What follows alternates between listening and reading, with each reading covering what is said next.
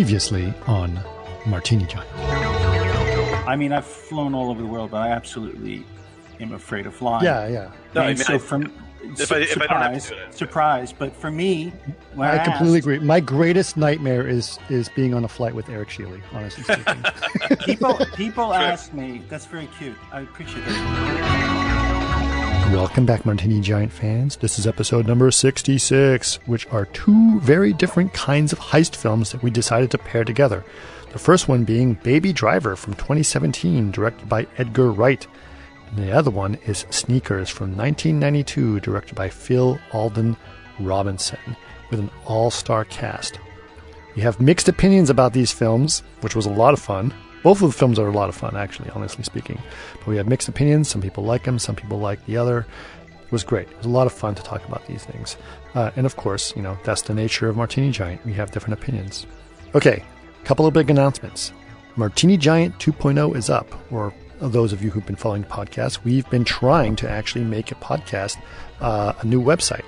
And you can go there right now. Same website, just a different design. So go to martinigiant.com and check it out. We've done a bunch of changes. You'll get more pertinent information right on the homepage, and you'll also get access to our brand new merch store, which is still, as of me recording this intro, is still not technically up, but it may be up soon after that. So keep checking. It's probably going to be up by the time you listen to this. So definitely check it out.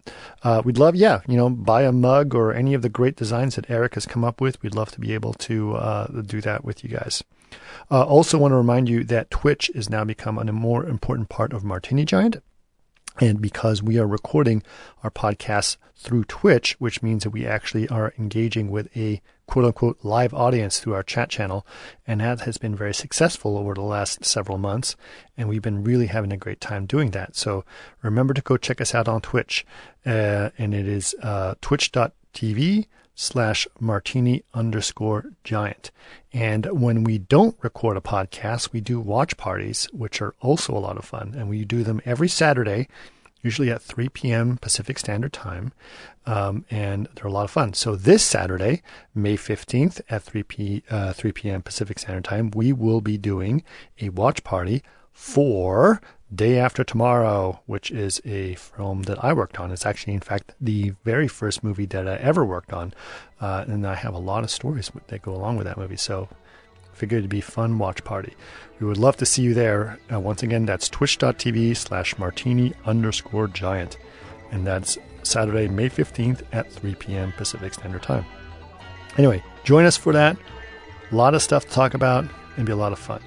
But for now, please relax and enjoy Baby Driver and Sneakers.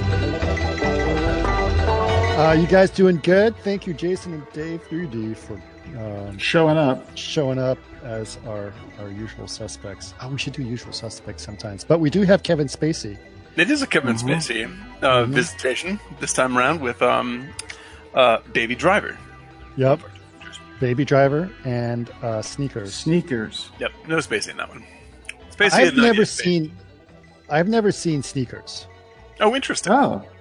Yeah, until now. Well, I did see it for the, I did do it for the actual thing. So we chose Sneakers because Sneakers has actually sort of become fairly underground popular. Like it's become a rediscovered movie. Yes. And so much so that it's now being considered for a new TV show. Yes. And when we describe it, if you haven't seen Sneakers, when we describe it, you'll see why it would make a great show. It's a great setup for a show. Yep. Yes. Good setup for a show. Yeah. Good setup for a show. Mm-hmm. And very popular also. Mm-hmm. And it's a very, I would say, just to get into it, I think it's a pretty charming movie. It's a very 90s fluffy, semi-forgettable movie, but there has some weirdness to it that I really, really enjoy. I think the weirdness is that it's got Sidney Poitier and Robert Redford, and they're so strong. And Dan Aykroyd, and I really love the kind of I love how Dan Aykroyd paired with Poitier and Redford. They're really just a lot of talented people in that show. Oh, it's really it's really. Yeah, and we got River Phoenix. You got Timothy Busfield from 30-something, another favorite of mine, who's also the bad guy in Field of Dreams, if you remember that. But all of that cast is really amazing, but seems misplaced. And like there's a lot. Who else was in it? Was Phil? Oh yeah, yes. God, he's been playing that role since he must have been 12 years old. He's been cast as Phil, as that guy. And yes, but yeah, no, like this, because this movie also has Mary McDonnell, who's amazing. She's from Battlestar Galactica, and she's from Dances with Wolves, right? And she's and this was, I don't know if this is, and she looks like the epitome of 80s with those shoulder pads and that haircut. Oh my god. Right on target for 1987, even though it's 1990. Although it is 92. Yeah, something like that. Yeah, but yeah, like I was like, I think that she is one of the most fascinating parts about this movie, and it's my angle into praising this movie. Like the parts that I want to praise are via Mary McDonnell, and everything else is sort of like, this is an enormously high-powered cast for what's kind of TV-ish, and it is, and it's shot like TV, but it's still a fun. After 30 years, it's amazing. Like it's still. No, it's a brisk fun movie. Absolutely. I saw it in the theaters, and I always love that kind of ensemble stuff. It just reminds me of 70s films. Yeah, and so Yeah, no, I'm with you. It's like California Suite, you know. Yeah. But it seem like a little bit like you've got Robert Redford and Ben Kingsley and it's too high-powered a cast for too high. Yeah, it needed to be. Doesn't mean it's not entertaining, but it's definitely it's loading a definitely. I wish it was a lower brow cast so it would be more fun. You know what I mean? My thing on that is that I feel like if you took, first of all, that opening is a very good opening. The music is great. Winfred Marsalis. Oh yeah, it's a totally unexpected flavor. Yeah, it's so beautiful. That opening is great. If it was more of the Redford Kingsley dynamic from college to now, and you maybe took out, you took out Poitier and Aykroyd, and it was just about Robert Redford and maybe a couple people in his office, a couple people. Yeah, because now we're all fans here, I believe, of 3 Days of the Condor, right? Sure. Yes. And this feels like it should have been 3 Days of the Condor 2, 6 Days of the Condor. Yes. But they put too many people in it, and it became this large ensemble fun time thing. Yeah. But there's a. Oh, by the way, are we skipping the whole normal front end of the podcast, or are we just sort of bullshit and talk about what's happening with stuff? No, if we want to get into it, it's fine. By the way, I want to Malcolm Marini, 1991, for joining us on the podcast. Absolutely. And Max_Terrible 384. Hello. Yes, excellent. But yeah, alert us, guys, if you want us to get back to completely wasting your time. We'll definitely do that. But right now we're just having it. I do want to get back to the Ned Ryerson character. Ned Ryerson, it's funny. We're going to refer to him to Ned Ryerson. He does have an actor. The actor does have a name, but why bother? I'm sure he has now changed his name to Ned Ryerson just so people. But yeah, he is that poor dude. I mean, not poor. He's actually made a shitload of money playing that guy since literally the 80s, and now I think like that is actually. Alan, listen to you too. that is the sweet spot. For any character actor. Like, that dude has bought a house by playing Ned Ryerson. There's no doubt in my mind. So I watched, and I highly recommend, it's probably somewhere in the archives out there, but there was a podcast called Nerdist. It's no longer called Nerdist. It's called Adi10T. But back when it was called Nerdist, Chris Hardwick did one, and it was with that actor who did that character. Mm-hmm. Right. And sorry, I'm turning my mic up a little bit. But anyway, he said... he's a hilarious character. Like that person as a character, absolutely hilarious. Really, really, really funny. Very, very smart. His literal name, by the way, is Stephen Tobolowsky. That's the actor. Yeah, Stephen Tobolowsky. Thank you. And he was talking about. He talked about specifically Groundhog Day and how he absolutely loved that movie. And apparently he's a big philosophy person as well. And absolutely loves the way that movie was and the story about it, et cetera, et cetera. So to him, it was really exciting to be part of it because he doesn't mind at all being known for that character. Oh, that's great. And so that's really cool. But he's also had this thing where he says, he kind of like during the conversation during the podcast, he kind of let out that he is quote unquote psychic. And it's like, and the guy said, really? He goes, yeah, I hate it. And he's, what do you mean you hate it? It's like, yeah, because, my wife does thing. And I'll say, well, this is going to happen. And she goes, how do you know? It's like, psychic. That's so good. And then she's like, it does happen. And he's like, how do you do that every time? I was like, it's a curse. It's a curse. Sometimes this information slips out on podcasts. Like, this is how we know about, like about beliefs in the paranormal. This is how we know about, like overindulgence in alcohol. Yes. And now we know psychic. Ned Ryerson, psychic. Reluctant psychic. Yeah, that was the SNL gag with Christopher Walken with the what was it? Because he was just in the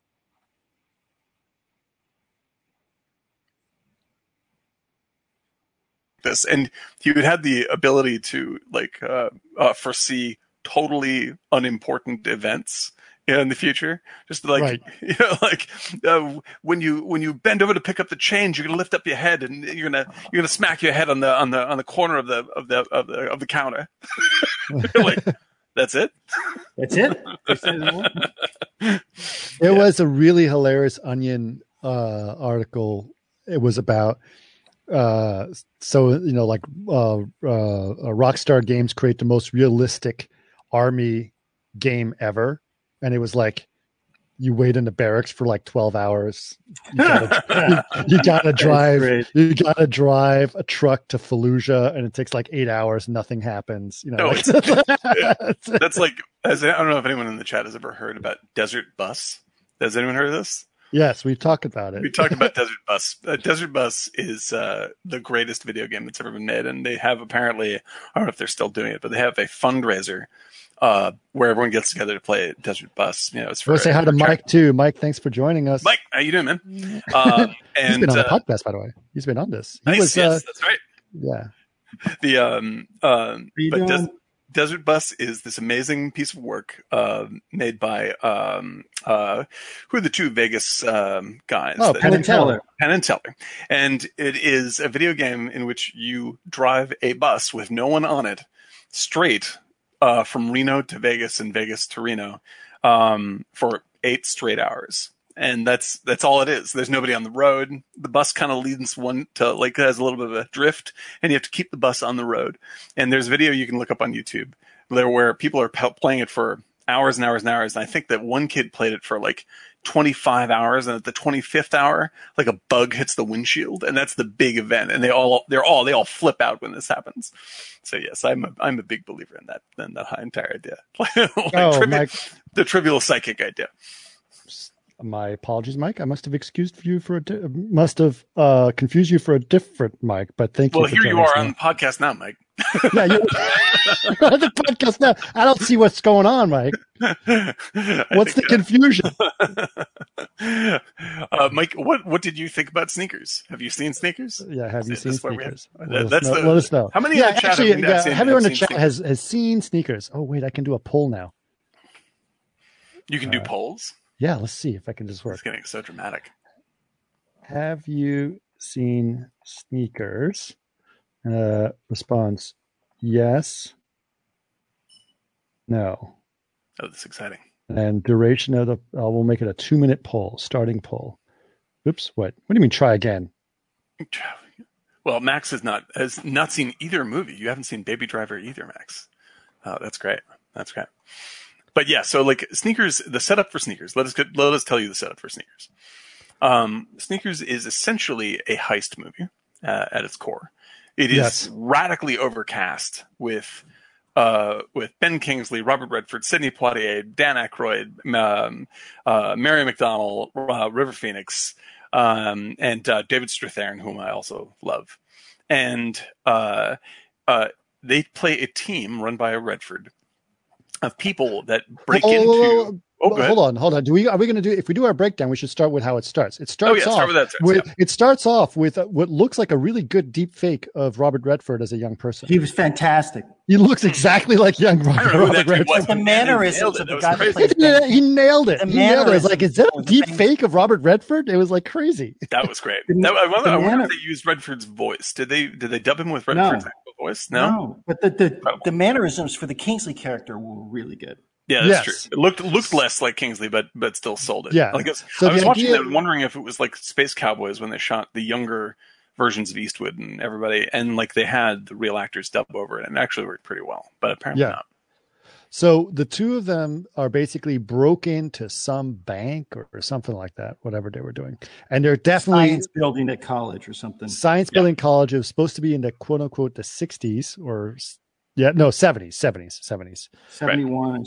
Yeah. And they're breaking into a computer, which I don't know how you break into a computer in the 1970s because there's only like 5 of them in the world at that point. But anyway, they break in and they're trying to break into the Republican National Convention bank account and are making the Republican National Convention people donate money to a bunch of causes that would go counter to the Republicans. Right, and this is sort of a reverse, obviously, of All the President's Men, which Redford starred in. Where it's like they're breaking into the Republican National Committee to do something good, as opposed to the Republicans breaking into the Democratic National Convention to do something bad. Right. Exactly, which is also funny because he was in Redford was it? Yeah. All the President's Men, right? Yeah. So, thank you. So anyway, then Redford goes out for pizza while the other guy's working, and then while he's outside the building gets raided, and his buddy gets busted, but he runs away. Right, so he gets away. Kingsley character, yeah. The Ben Kingsley character gets caught. And he runs away.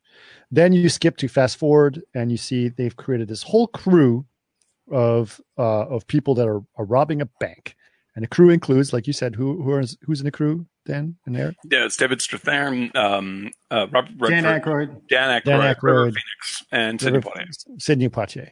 And they are very, very, very sophisticated, breaking into a bank, doing this whole thing, et cetera, et cetera, et cetera. They break into the computer. They got the whole system going. Fast forward, they create an account and they add a bunch of money to the account. Robert Redford goes up to the bank teller the next day, asked to close his account with $100,000. He puts it into a briefcase, takes the briefcase while the bank is, fully loaded or, with people in it. Instead of walking out the door, he walks out fully loaded. You like that? That's good, right? Yeah.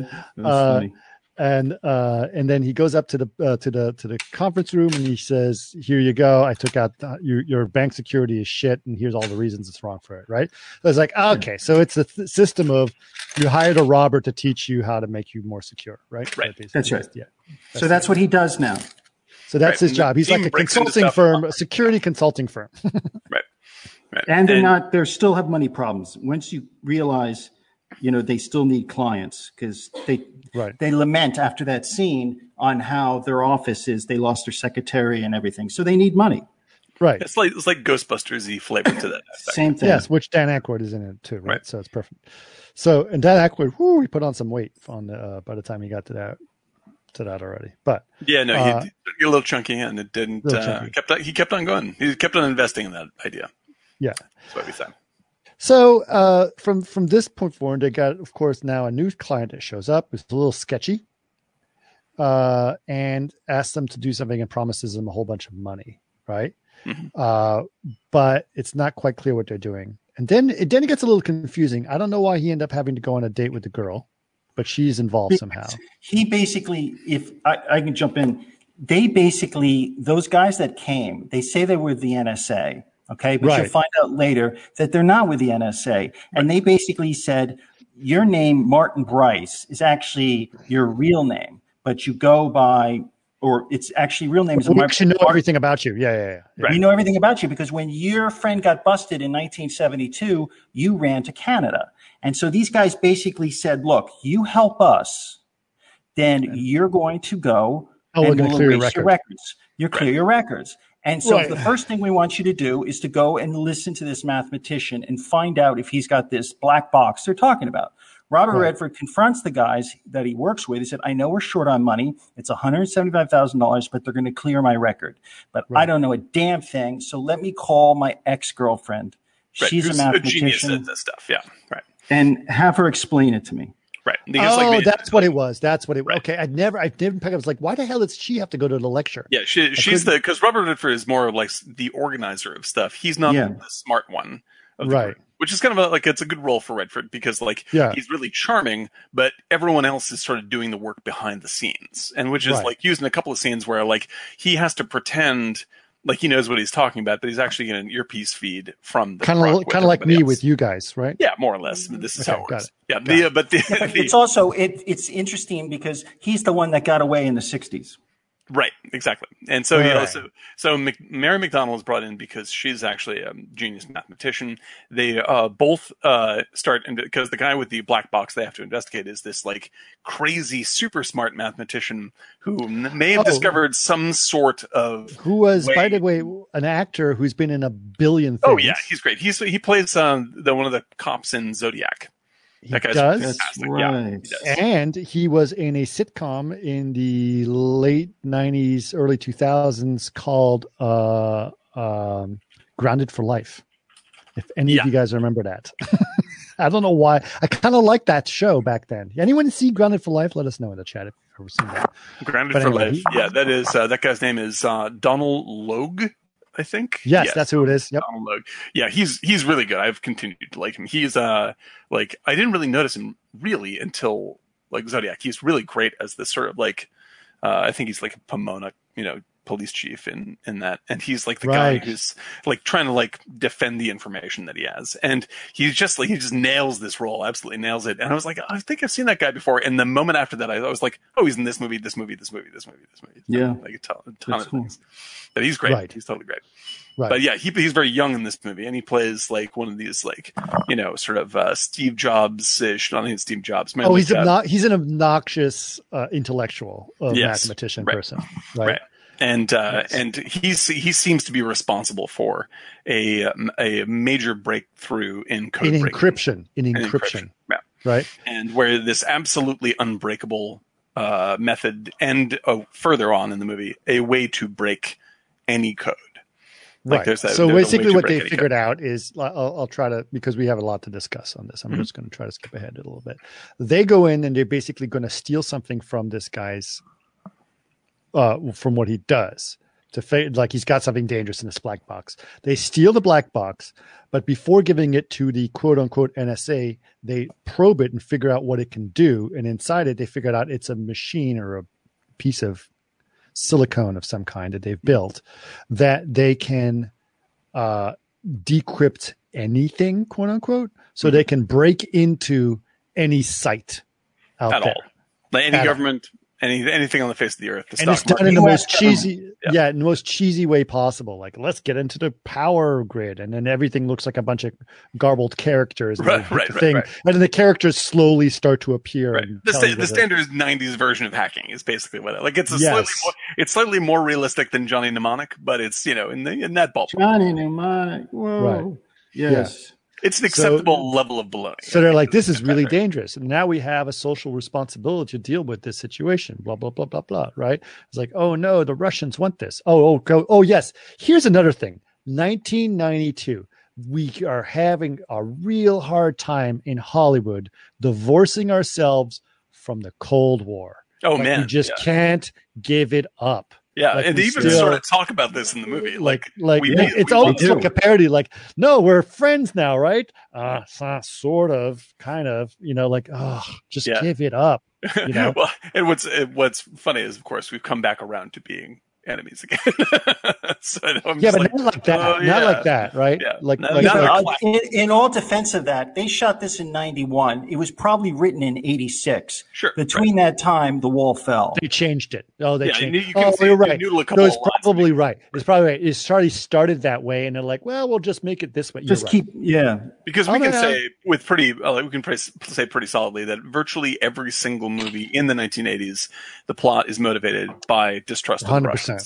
Everything from War Games to Lady Hawk, Falcon and the Snowman, literally everything.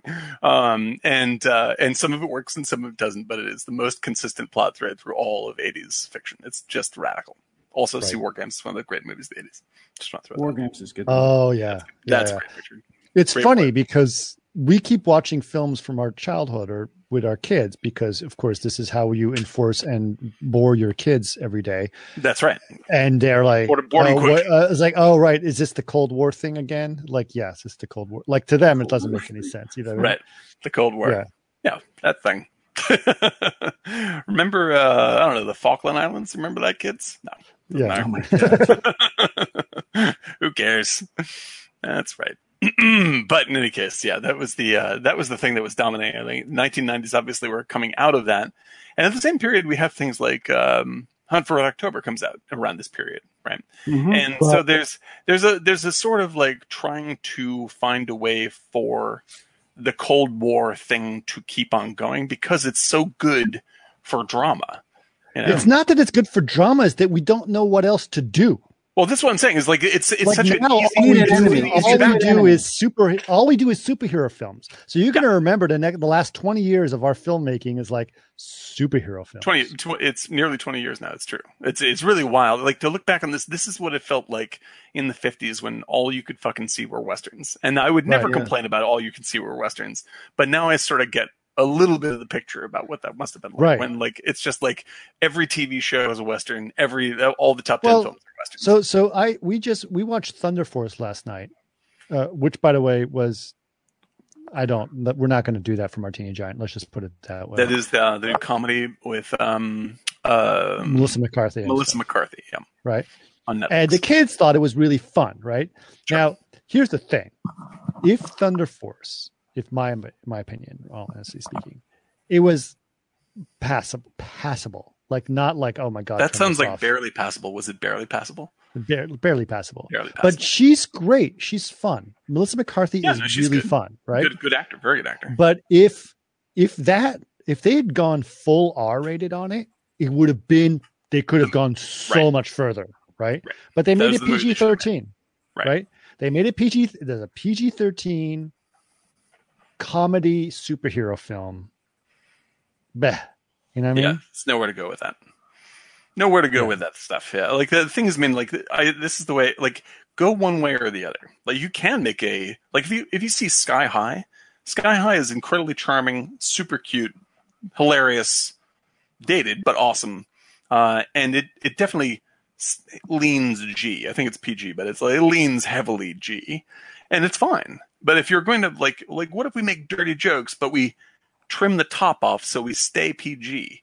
Then what are you doing? Like, that's like, don't make that movie. I mean, like, go R or go PG. Don't go R and then cut it off. You know, because that just ends up in dull jokes. Like, you have to either go for it or don't go for it. And and it sounds like the McCarthy movie sounds. Yeah, as soon as I saw the ad, I was like, I think she's made this movie twice. I think this exists before in multiple forms, and they just sort of re-render it with different costumes. But you know what I actually think it is, honestly speaking, because her husband directed it. And, he's nice. Very good. He's a nice guy, and I believe her daughter was at the beginning of it, right? And plays a younger version of herself. And I looked at it and I was like, I think they made this like just to make a film that her daughter, who's a young teenager, would enjoy. You know what I mean? Like, I see that. Let's make this for the family. The money was probably so good.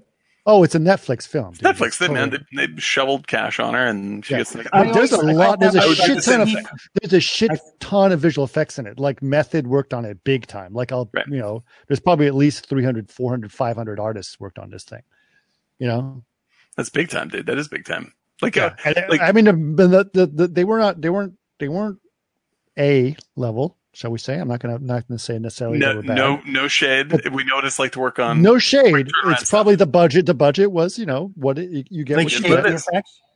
Like shade VFX. Don't throw shade. No, but I mean, we have all worked. Is that on what you meant, guys? No shade, meaning like don't be. I'm saying they didn't do a crazy amount of stuff. I think it was like they did what was possible from the script. It wasn't like that was supposed to be really big and they poorly executed. They executed fabulously. Within their budget and time. And within the script didn't necessarily ask for super complicated stuff on it. Yeah. But we've all been on that. We've all been on that show where it's like, if we could have used a few more passes at a shot, but What are you going to do? You got to get it out. Got to get out the door. Yeah, I don't even think it was that. I think it like they literally did a really good job for what they were asked to do, but they weren't asked to do something super fabulous. Right? They were asked to do something dumb. yeah. Well, and that's okay. It's also like that show I worked on, which was it's that space comedy thing from a couple of years ago. I think Dan, you worked on it too. A space comedy. Yeah, with the guy that did Family Guy. Oh yeah, Orville. I still work on Orville today. Yeah, it's actually a great show. It's a really, really great show now. Surprisingly well written, really, really tight show. It's amazing. And Mike says he's done with superhero films and Star Wars films, and he's like, "Yeah, well, join the club, Mike." Yeah, I hear you, brother. I hear you. I mean, I'm just guessing, Mike, that you are, and Alan as well. He agrees as well. I'm betting that you are, shall we say, a Gen Xer? Wait, and possibly be the tell. Yes. Well, the thing is that these things are this is the thing is that these movies are all made by Gen Xers. They are all made by our he's age group. 32. Yeah, there you go. Okay. So thank you, Alan. Like these are all the movies that I that's refreshing to hear, right? These are all the movies that I desperately wanted to see when I was a kid, right? And now that we've gotten to the point where people my age can be making them, we've overindulged. We are cynical. Gen X. Gen Xers are designed to be cynical. Like, that's right. Stand back and watch the disaster happen and go, "Huh, that was kind of crappy." Look at that. You know? I expected that to suck. Yeah. This is why I would prefer to be Gen X over any other generation, because like even when they lob shade at us, we're like, yeah, that's true. It's mostly correct. My concern can be measured in nano givashits. That's right. Good old Gen X. Realistically, our review of everything is like, I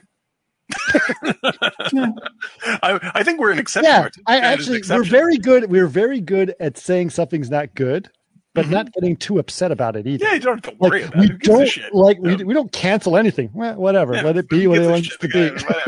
We don't give a shit. Exactly. Here's to the most comfortable generation. I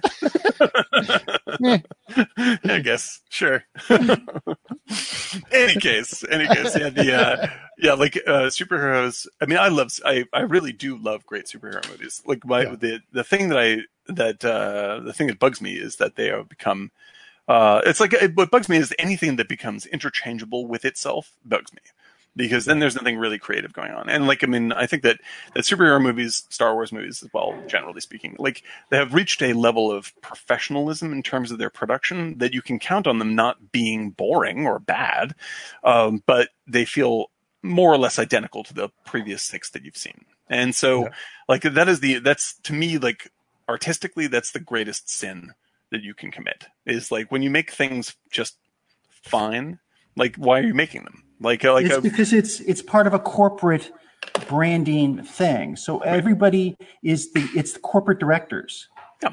Corporate directors who are. Oh, it's also people are greenlighting films. People are greenlighting films are lawyers, not creatives. Yeah, of course. Yeah. Trust me. Business-wise, that makes the most sense, right? The amount of meetings I've had in the past year with basically lawyers. It's lawyers, man. Yeah, they're going to go for the percentages, and that's how it always works out. I mean, it doesn't work out long term. Quick second to say hi to a couple of people in our chat. I want to say hi to Bing Cortana, Commander Root, Ron Herbst, and I think everyone else you've already said hi to, but I want to say hi to those guys. Right on. Hello, everybody. Thanks for joining. Hello, thank you. And also Mike, he is 44, so definitely in our generation. Yeah, right on. Go for it, Mike. Not to necessarily out your age, but you did put it in the chat. So you looked so much younger when you were on the podcast previously. That's all I'm saying. He's not in the podcast. That's right. But yeah, no, because I actually just rewatched Logan again. That's a good film. That movie is a superhero film. And that's the thing. There's always an exception to the rule. Yeah, and all I had to do was be original and fresh. That was it. That was the one step. We're good. I don't care. Yeah. Just be good. Yeah, right. That's it. You know, like Deadpool. Loved it. Yeah. Freaking hilarious. Completely cool. different than the formula of blah. Western, give me a Western. I don't care if it's Western. Give me a good film, right? Well, like, because I feel like the people that made those movies, Chris, like Deadpool, are unique artists. You know what I mean? They're not corporate guys. Right. Yes, well, I know. like, because this is the this is the thing, is that I think that we're in, I know we bring this up every time, but it's my favorite thing to talk about, is I do feel like that we're at a kind of a turning point, because the kinds of VFX that used to be only doable by incredibly large studios are more and more becoming very doable by smaller and smaller groups of people, especially ones with a really focused vision as to what they're trying to show, right? Real artists who are making real movies. And so I think what's going to happen is you're going to get, like, if these are truly Westerns, then we're about like 10 seconds away from entering the Sergio Leone crossover into a different style of Western. Like the super cheap shot in Spain Western, only for superhero movies. And because, like, you're going to get something that's totally fantastic that shows up on whatever, YouTube or something, that's made by 10 folks, who are really good at VFX. And because they're not spending any money on it, they can do whatever the fuck they want. And then, of course, out of the 60s, you get, like, some of the greatest Westerns ever made. Like some of the most, like, genre defining things. And I think that my hope for superheroes is they've been dominating for so long, and it's so much the soup that we're swimming in, that people will innately want to try to break out of it. And they'll want to do the same thing, but do it right in their minds, which means something new. And I think that that's becoming, like, when you see what Unreal can do, in virtual production, like, the first thing you're going to fucking make with that is a superhero movie. Like, that stuff is built for that. And so it's going to be some 20-year-old, 18-year-old who downloaded Unreal for free. Maybe. I don't know if it'll be superhero though. Well, I mean, like, you're going to, that'll be. Well, it's not going to be my dinner with Andre created in Unreal.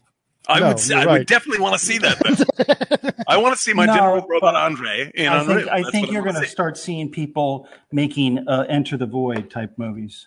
Well, I think that's part of this, right? But the thing is, like it's normal for indie filmmakers to want to make arty, obscure movies, right? But what hasn't been true is the people that want to make big Marvel style movies, like, they used to have to wait to become the head of Marvel Studios in order to make those movies. Now they can do it if they have, like, say, $75,000. They can start doing it, and you're going to say, and one of those guys, like, one of these people is going to be great at it. And so you're going to get, like, some woman's going to make a movie out of nowhere on YouTube, and everyone's going to go, have you fucking seen this movie? It's 2 hours long. I couldn't believe how good it was. The effects were out of this world, and it's a superhero movie. And she made it with her, friends. Here's what happens, though. I love, I just read it yesterday. I love Fleabag. I even have the script. The complete series. Oh, I know where you're going with this going. Yeah. And it's like, she did the one act in the Edinburgh Festival. She made Fleabag seasons 1 and 2 with 3 years apart. Mm-hmm. Genius stuff. Now, today, she's co-starring with Harrison Ford in the next Indiana Jones. That's right. How do you feel about that, Eric? I can see on your face. It doesn't look, I love Harrison Ford. Sure. But the point is, they're going to make their Tangerine, or they're going to make their Enter the Void. Then they're just going to go main. Yeah, I know. And it's like into the system. And that's the thing. And I feel like a lot of those superhero movies are just reflective of the mergers and acquisitions that were going on with Disney buying, Marvel and all that crap. And it was just basically a corporate thing.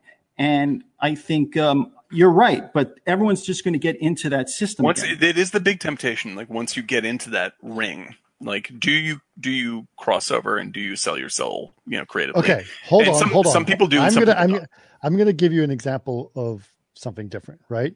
Mm-hmm. So you go with a director, right, who does really cool stuff. I'm like, that guy's amazing, right? And I'm going to start with Gareth Edwards, right? Sure. Gareth Edwards did Monster, and he did it for $50,000 for the whole freaking movie. And with Scoot McNairy, who I love. By the way, holy shit, this is amazing. Monster, you know what he was doing was tutorials. Yeah. And I have all his early, it's a great stuff. You can see how he was evolving. Right. Yeah, absolutely. Absolutely. So he does Monster, and then he's like, this is amazing. What's his next movie? Godzilla. Right? Godzilla is a terrible film. Right. It is. And it's terrible and whatever else. Right. But he doesn't fucking give up. And then he makes Rogue One. Yep. Right. So there's a little more detail to that story that's interesting. But yeah, essentially, I think you're correct. Because Rogue One I love. Rogue One I love. Yeah. And I'm not trying to simplify it, but yeah, actually I am, because we need to move on. But at the same time, I think that there's stuff that, there's ins and outs to every story that are. Yeah, absolutely. And also, Eric, I would say, like, I have a little hope I have more hope for that Indiana Jones movie than I have for any other one. Not only because she's in it and I love her, but also because the director is James Mangold, who directed Logan. He's great. Yeah, he's great. So like, he's a great director, though. Oh, he's great. I mean, and he's someone who started indie. He started with like Copland and stuff like that. That's right. Remember Copland? Oh, it's a great picture. You blew it. Yeah, it's incredible. With Stallone. Yeah, Stallone. Yeah, De Niro. It's great. And the like a really, really great film, indie movie, right? And he crossed over into big time studio filmmaking, but he didn't sell his soul. He still made some of the great studio films, And Logan is a studio picture. He just convinced him to make a good one. So like having Logan would not have happened without Deadpool. Oh, okay. I totally agree, but it's still studio. Like, he made that's what he's talking about. Yes, yeah, I understand. You don't Logan is not even Deadpool is a massive departure from studio style, obviously. But it's actually, I think it's just as hard to convince a studio to make something that's very, very close to studio, which is what Logan is. Like, Logan in many ways is a very classical studio film, but it's classical. I have not seen Logan. Oh, it's great! It's a good film. It's really good. It's my favorite superhero movie, and it's a little heisty too. You'll like it. You'll like it. I want to see Fury. Fury, because I've been watching Training Day again, and it's the same writer. Oh yeah. Right. No, I would say check out Logan. It's excellent, and he made a movie that would have been studio in like the 60s. Like, it's a little bit daring. Like, they're trying something out, and like, it's still basically a superhero movie. It hits all the right superhero notes, but they're doing things that studios don't want to do in the bigger movies. Like, you wouldn't see a character like the little girl in Logan doesn't show up in, Marvel films. Like, that's a dangerous character to put in your movie because it's a little crazy. It's a little bit weird to do that. And he was able to convince that. So I do have hopes for that situation, but I still always want to push, like, all those tools are filtering down to, 18 and 20-year-olds, and they don't need giant studios to back them up. So I expect a whole different run of things very strong. Okay. So basically there's Sorry, I'll keep talking. So basically what happens is that we find out there's somehow maybe the Russians are possibly involved in this situation. Right. We're back to sneakers, by the way. Sorry.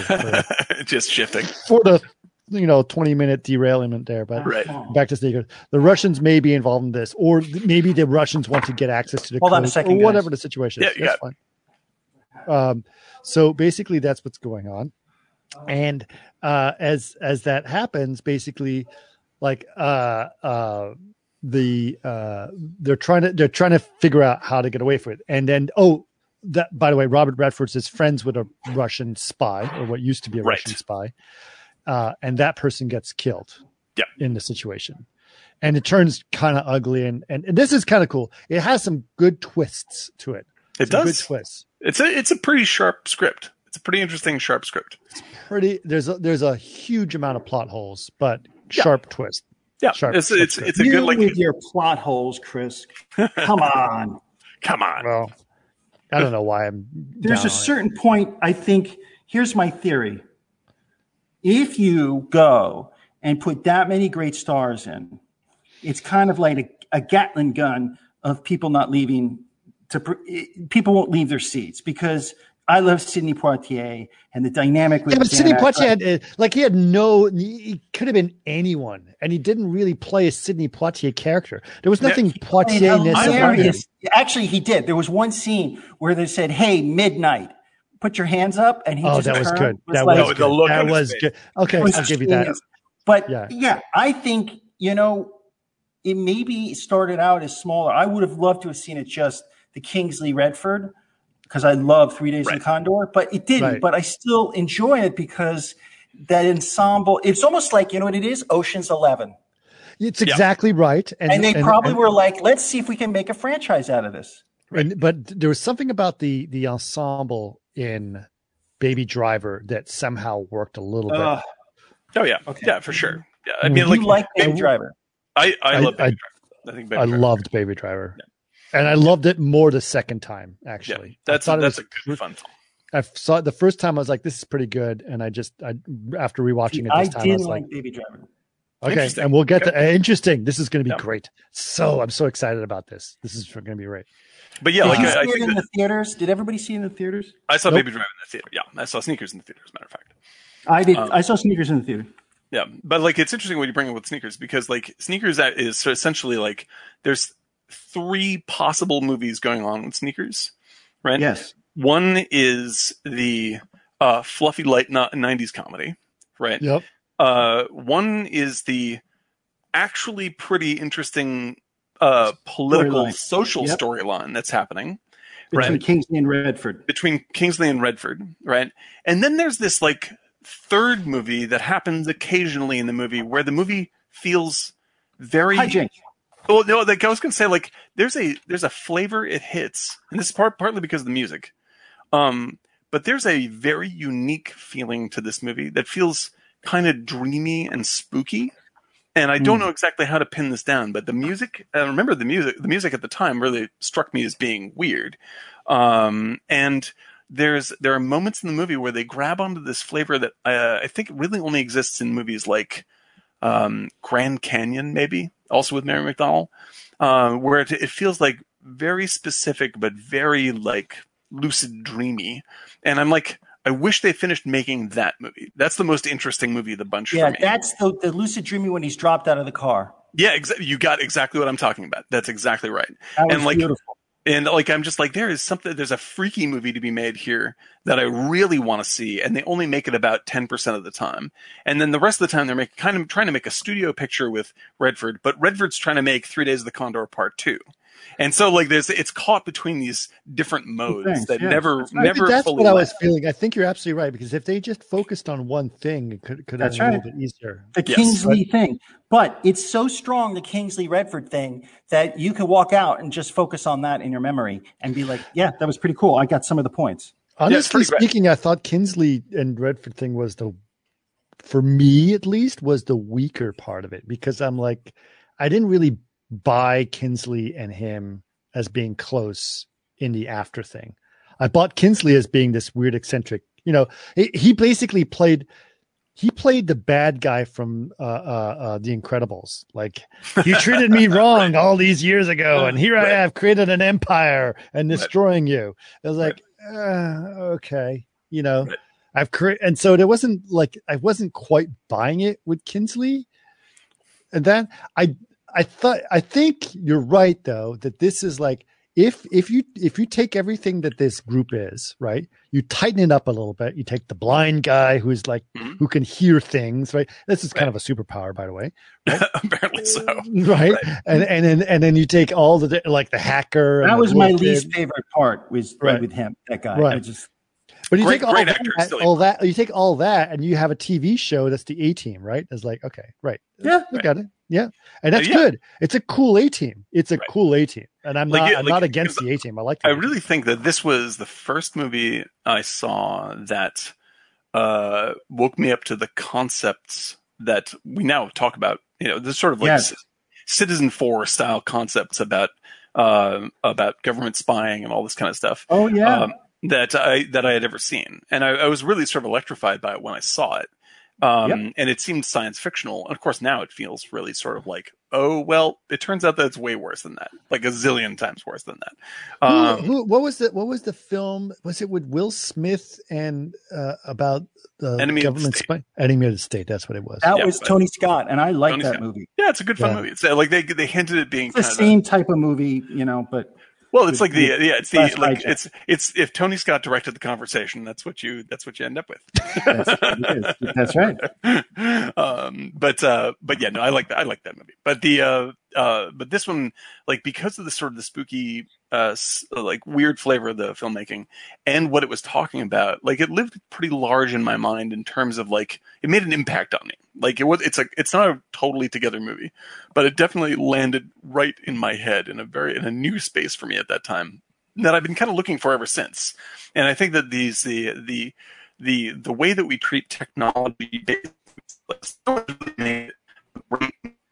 whoa, you went total robotic on us. No, it's you're barely there. Okay, sorry. Yeah, you're back. You're back. There we go. There we are. Yeah, boy, I could see it on the Twitch. But yeah, like, I don't know if anybody, like, have you guys seen Citizen4, the documentary on Snowden? Yeah. No. Right, and it's like the like, this movie, like, freaked me out, and not because of the content so far, so much. I'm just looking it up right now. Citizen4 documentary, and hang on for 1 second. This is so, like, it was the rooftop conversation. Yeah, like, there's the tone of Citizen4 is brilliant because basically, you know, a huge chunk of this movie just takes place in Snowden's like hotel room, right? And it feels like he is being very paranoid to start with, but the longer the movie goes on, you realize that he's literally not paranoid at all. This is actually what he's talking about is actually happening, and everything that he's saying is going on around him. You're gone rogue. You're gone wrong, Dan. All right, but good talk. Sorry for the. So obviously, what is saying Snowden 60 NSA on us? That's what's happening. Yeah, he did. I think Snowden basically, or the NSA. You're talking. Don't say the S word. Yes, because right. Our bandwidth will go down. Exactly. And that is, if this validates everything you're saying, I think it does right now, right? Know, exactly. The minute you say the S word, our bandwidth goes down. There. Yeah, sorry about that. But good idea. But yeah, like, there's no fictional film that has been modern that I can think of. Anyway, you tell me in the chat if I'm wrong. But, like, there's nothing that has talked about this as a subject or as an idea very well. Like, it's played as sort of like, there's like a lot of slick stuff and a lot of, the NSA is so and so well, and there's a little bit of like hints of this in like Captain America 2 and stuff like that. But I'm like, watching Sneakers, I was like, I really missed the 1970s when the movies really distrusted the government. And then it turned out to be right. Yeah. Pakula, yeah. Exactly. Yeah, exactly. Yeah. And so here's the thing, right? Like, real quick about Sneakers, it's like you saw it in theaters, Eric, right? Mm-hmm. And you saw it in theaters too, Dan, right? Yes. So I'd never seen it until yesterday or the day before, whenever I saw it, right? So even though I'm obviously the same age, actually, as you guys, a little bit younger than Eric, but I didn't see it till yesterday. So to me, it was like meh a little bit because it felt there was some datedness to it. So I think if I had seen this in 1992, I probably would have enjoyed it a lot more. Oh yeah, it felt and like a real breakthrough in 92. Right, and so and then if I had seen it now again after seeing it in 92, I think I would have had fond memories of it, and it would have painted a picture for me that would have been different. Right. So I think that's part of the issue. However, I do believe there is some great stuff inside this film, and making it a TV show and updating it slightly totally makes sense. Right. Yeah. Oh yeah. It's a great idea. It's like, okay. It's not a genius film. Don't get me wrong. It's just, no, it's not, but I get it. It's and I agree with Dan. When I saw that that rooftop shot is my favorite because I really was like blown away by the way they were talking about, and realized, we were starting to get modems around that time, or a couple of years later, and all of a sudden everything changed. Yeah, and it makes sense. There were actually some points that they touched on that are absolutely. When did you get your first modem? 94, 95. Yeah, it's probably true. I got mine 88. Well, I didn't know how to use it. Fairly tech savvy, right? You were. I guess, but there was no internet back then. But there was something called a BBS. Do you guys remember BBSs? That's right. I did that in New York. Yeah, there was a lot of hacking going on in that stuff. That was back when the Anarchist Cookbook was popular. You guys remember that thing? I do remember that, of course. No, we were saying all the right words for fucking getting spied on right now, by the way. Snowden, Anarchist Cookbook. Well, Gen Xer is what I'm saying. Yeah, what are you going to do? Exactly. Like the NSA is like, they're going to start talking about infinite jest licks, right? Wow. What's my bandwidth suddenly like? Exactly. But like this, I think that there's something, and I'm sneaking up on a segue to Baby Driver, by the way.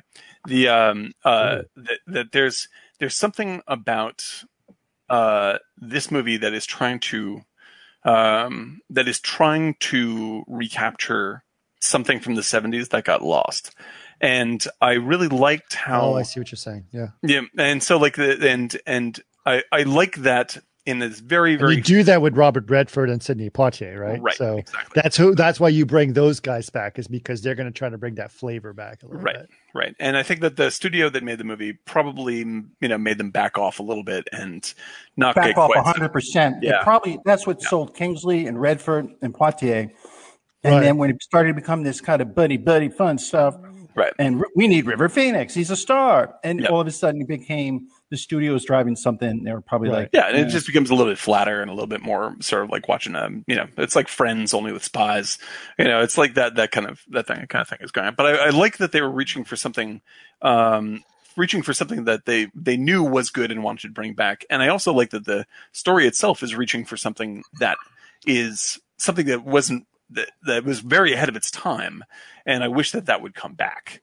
No, it's funny you said it was Friends with spies, right? And is that the reason that millennials seem to like this? Because millennials love Friends. That's very true. Yeah. Well, and so what is going on where this movie that is like a movie that, by the way, did not do well, right? It did not do well. Bombed. Yeah. Bombed big time. Yeah. So why is it that it bombed? And then why is it that millennials seem to like this film? Yeah, well, I think that it bombed because it was probably too it was a bad cross between what's bad about studios and what's interesting about the movie. Like we were just talking, it's just like there's no audience for this movie that in 1990, whatever it is.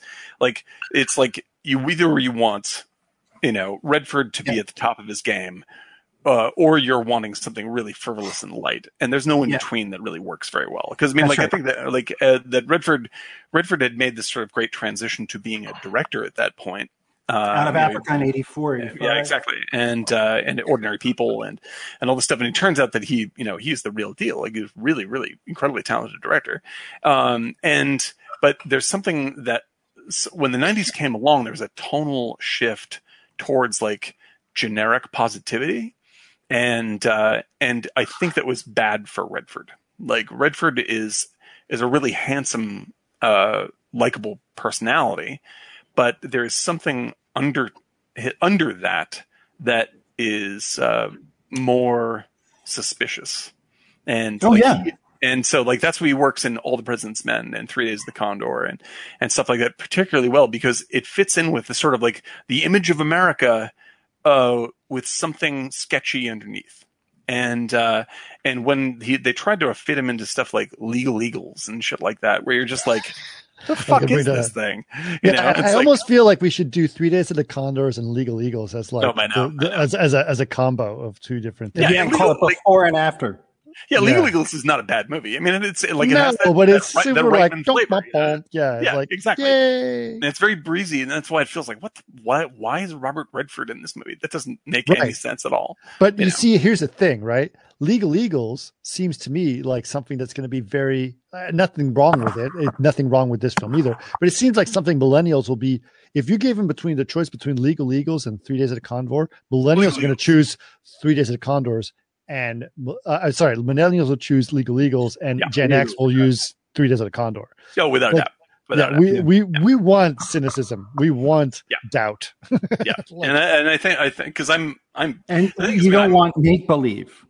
Right. Yeah, I think like everybody's happy and everyone has their place. That's this is the thing. Fits like a wheel. Because I'm not at all a cynical person. I don't believe in cynicism. But in fact, I'm very much like, I think that you get at real positivity by being very direct and honest about how you feel. And so there's nothing dishonest about cynicism. I'm not saying there's something dishonest about cynicism. I just think that it's wrong. Why? Because expecting things to be bad is like expecting things to be great. Like both those things are wrong. They're going to be a mix of both. Like it's good to have sort of like to be a little savvy and not be surprised when things go wrong. But when you are like cynicism, it says things are shitty and they're always on the downslope, and that's just not actually factual. Like I think that that's as false as thinking that things are always going to get better. Well, no, they're not. I've become more cynical with age. Dan, I consider myself a cynical person, and yes. I just think. You think so?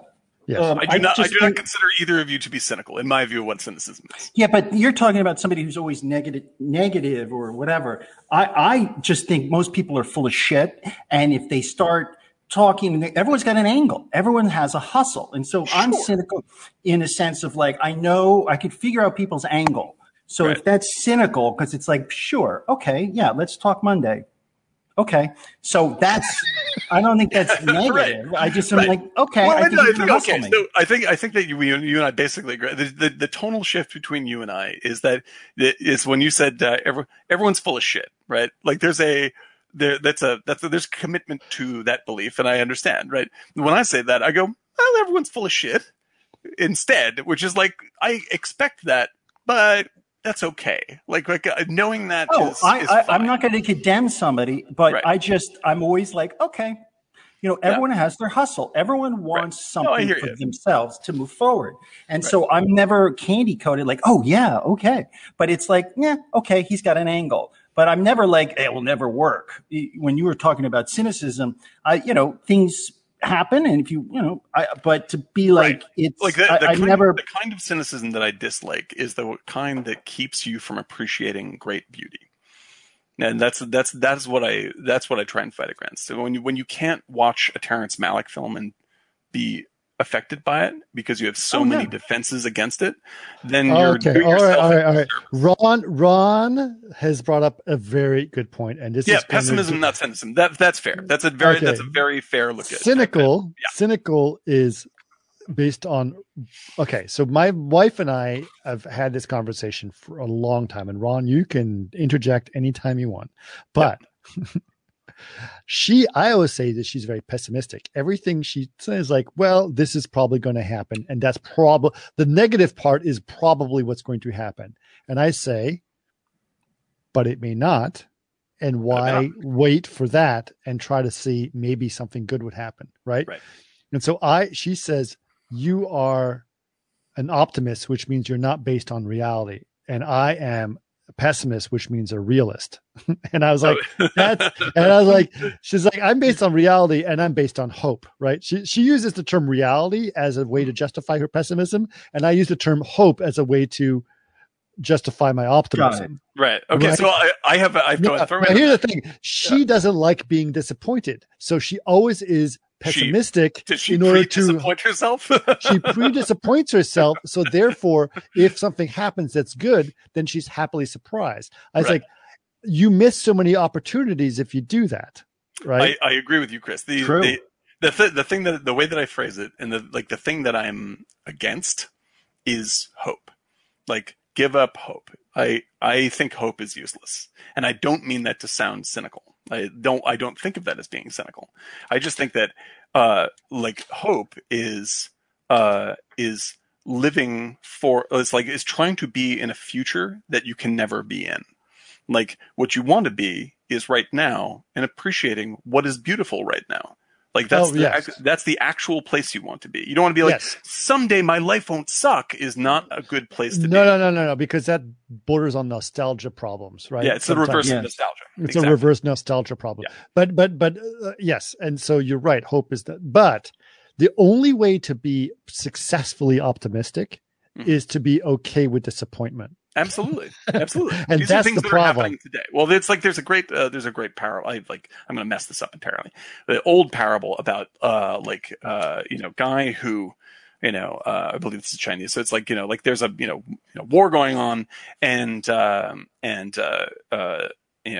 this father has a son, and the son's working in the field, and he's like, "You're doing such a great job working in the field. I really hope this war doesn't come to us." The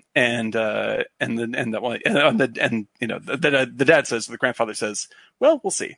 And then the army shows up, and they're like, "We have to take your son." And then, and was that good or bad? Well, we'll see. And every turn of the story goes, "We'll see," right? Because like everything from a different point of view can be a good, right?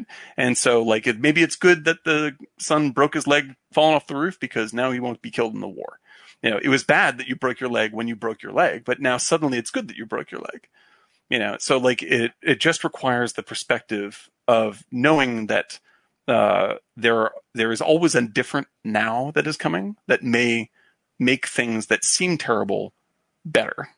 And that is the only thing you need to worry about with hope, is like, if you're suffering in the moment, you can depend that this moment is going to be gone in a second. Like that's the one thing you can have faith in, is that this doesn't last. Mm-hmm. And so what you need to do is find the beauty in what is happening. And that's it. Of the now.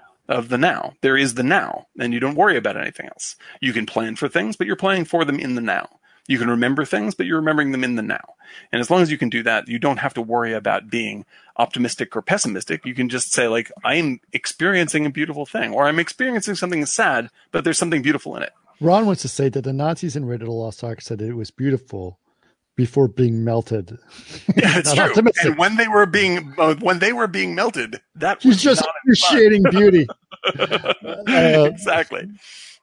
Thank you, Ron, for bringing that up. All right. How did we completely take you off the rails to do your transition to Baby Driver? Oh, yeah. So what I was going to say, here's the lead in on Baby Driver. Baby Driver is made by someone who dearly loves the same kind of movies that I do. And he is trying to reach back to reclaim that kind of thing in a system that doesn't really want him to make those movies. And I think that Baby Driver, and this is, I'll try and get ahead of this a little bit. I don't think the screenplay or the structure to Baby Driver is very good. I think it's a mess. But the execution and the love with which it is made is astonishingly entertaining.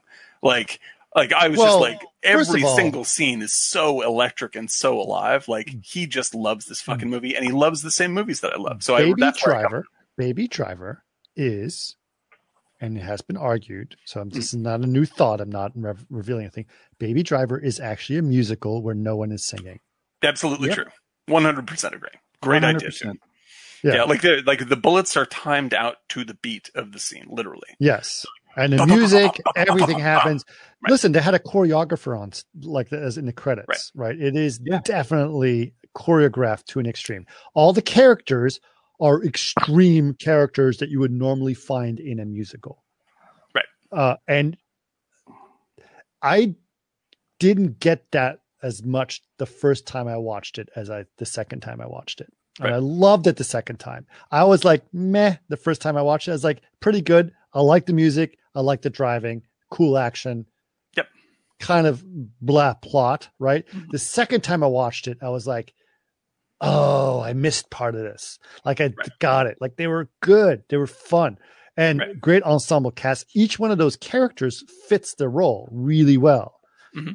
In fact, the one that's one of the weirdest, kind of weaker characters of this was actually Spacey, believe it or not. Like he was You know, like, yeah, well, I don't know what I like this. In fact, Spacey is. If I'm going to stay on the criticism train for a little while because I know that Eric didn't like this movie, and I want to give him some thread to work with.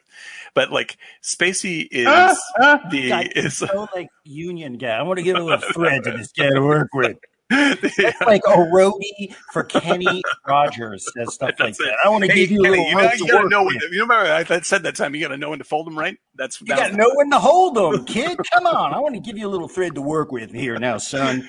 Back in Nashville in the 50s in the Ryman Theater, we knew what we were doing. That's more or less my role in the show. So it's very true. Country coming back. But Spacey, I mean, aside from, I don't have, like, I still watch old Spacey movies no matter what the hell is going on with Kevin Spacey and what a creep he is. Like, I still love Usual Suspects. I still love LA Confidential. Like, they're completely amazing and they have not lost any of their shine. However, this movie, he's hamming it up in a bad way. Like, he's overselling everything he's doing.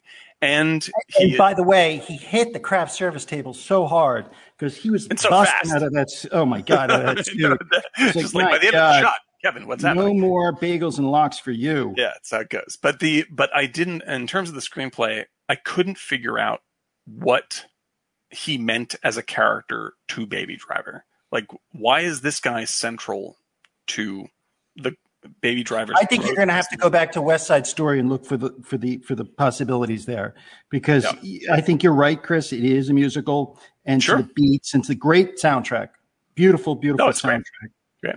And like everything about it is something. After that, I'm going to say nothing but nice things. But like the movie's plot and meaning, like the movie's plot doesn't hold together for me because I don't know what I'm supposed to be paying attention to. It's just sort of changing shit up randomly throughout the film in entertaining ways. But by the end, I was like, I feel like this is a bunch of people made a bunch of different short films and they got jumbled together. Like, I don't know what the meaning of that was, but the execution is fucking gold throughout. Okay. So like, that's my overall, that's my over under on Baby Driver. Thank you. Who wants to take that now? Eric, you hit it. Go. It's cold outside. Sorry. Hold on. My cat wants to get out of the room. I have the door closed. Hold on, let me let him out. Oh man. Okay. All right, Dan. So you like this movie? I wasn't. Can you hold on for? No, hold on, just a second. All right. Please stand by. Did you know you can reach Martini Giant at www.martinigiant.com? I just didn't want to miss what you have to say about it. So go ahead. Failure, Dave 3D guy. It's a requirement for progress. Yep. My as I've said this before in the podcast, my grandmother, God bless her, and Anna Borga used to say, "Wear the cloak of life lightly," and sounds goofy, but it's true. You just got to be like, pick yourself up, dust yourself off, and start all over again, like Frank did. Yeah, that's the way it is. And if you decide that, like, we all know people who have, say, given up on whatever it is they said they want to do with their life. Say like this happens a lot in film. People are just like, I tried to make it as a director and I didn't, and so I'm giving up. And like, I feel like you're certainly ensuring that you won't do that thing now by giving up. So if you were giving up, be okay with giving up. Don't sit around and bitch that you had to give up. Like, you have to go like, listen, I've done this for 50 years. You have to own it. I know what you're saying. You have to own it. You just have to say, like, I no longer want to keep doing this. I want to do something else that will make me happy. Then that's the right way to do it. I know like 20 people who, like they gave up and moved away to blah, blah, blah. And now more or less all they do is talk about the fact that, how it sucks and they had to give it up. And I'm just like, that sounds like a Wait shitty a minute, job. Not the one that I know. Maybe. I don't know. I know a few people like this, And the one I know, Mr. in Texas, he doesn't think like that. No. I don't think so. No, definitely not. No, you know who I'm talking about. Yeah, no, I know who you're talking about. No, I think that's he is actually this mutual friend of ours made the decision to leave LA, and I believe that he made it correctly by saying, you know what, I don't enjoy this anymore, so I'm going to do something else. And I think that's the right way to look at things.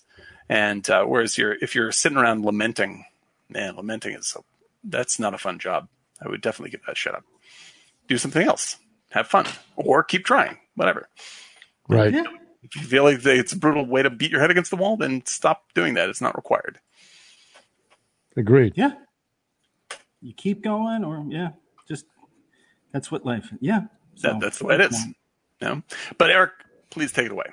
Go ahead. Tell us. I don't know what to say. I wasn't a fan of this movie, and I wasn't ever actually going to see it. It's interesting that you would say that because it feels like it's a heist film that you would. It has a lot of earmarks for an Eric film. For an Eric film, right? And I'll tell you why. Okay. I actually wasn't going to say this, but I'm like, screw it, I don't care. But I think the reason why when I saw it, and I saw that it was Elgort, I was like, it just made me feel old because I used to work for his father. Oh man, that's a good story. So Ansel Elgort, the main character, who plays Baby Driver. Oh right. Yeah, I used to work for Arthur Elgort, his father, back in the early '90s, and I remember he used to come by. He was like 4 years old, and he had the best studio in the world. It was on Crosby and Grand, and it had the top ceiling was like cut. It was a turn of the century building with light, and he was a Vogue photographer. And I remember I used to just drive the car around, but I did have the greatest experience as a PA with his father, and I had to make soap bubbles for. Oh my God, I remember this story. Christy Turlington was in the shower naked, and I had rubber gloves and a bucket and Camay soap, and I had to rub the soap together and then put the bubbles on a tray and then go and drape them over her shoulder as we filmed her in the shower naked. And I just had to keep a straight face, like rub, friction, bubbles, tray, up, drape. Okay, let me get back out of the camera's I'm a professional. I'm a pro. And I just remember exactly getting on a break into the freight elevator, and we went down on Crosby Street, and there was a bar called Red Stripe, right? Like the beer. Yeah. And it was a kind of a reggae lounge bar, cool place, Crosby and Grand. And I'm standing there, and this grip comes down, and he just gets out of the freight, and he's like, "Black Diamond, baby." And I was like, I always remembered. And he was just basically, that was the best job I had. But other than putting soap bubbles on a naked supermodel. Yeah, and that was job. Like '93, so that was pinnacle, And so, Ron Herbst says he was the baby and you were the driver, Eric. That's true.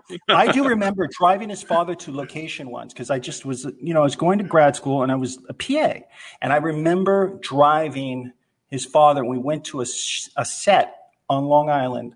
And I drove up the driveway, and I was just, supposed to be quiet. I'm like, holy shit. It was the house from North by Northwest that he's driven to. Oh, yeah. Nice. That's great. That's so fun. The same house. And I was like, oh, my God. And he's like, what's the matter? I was like, that's the house from North by Northwest.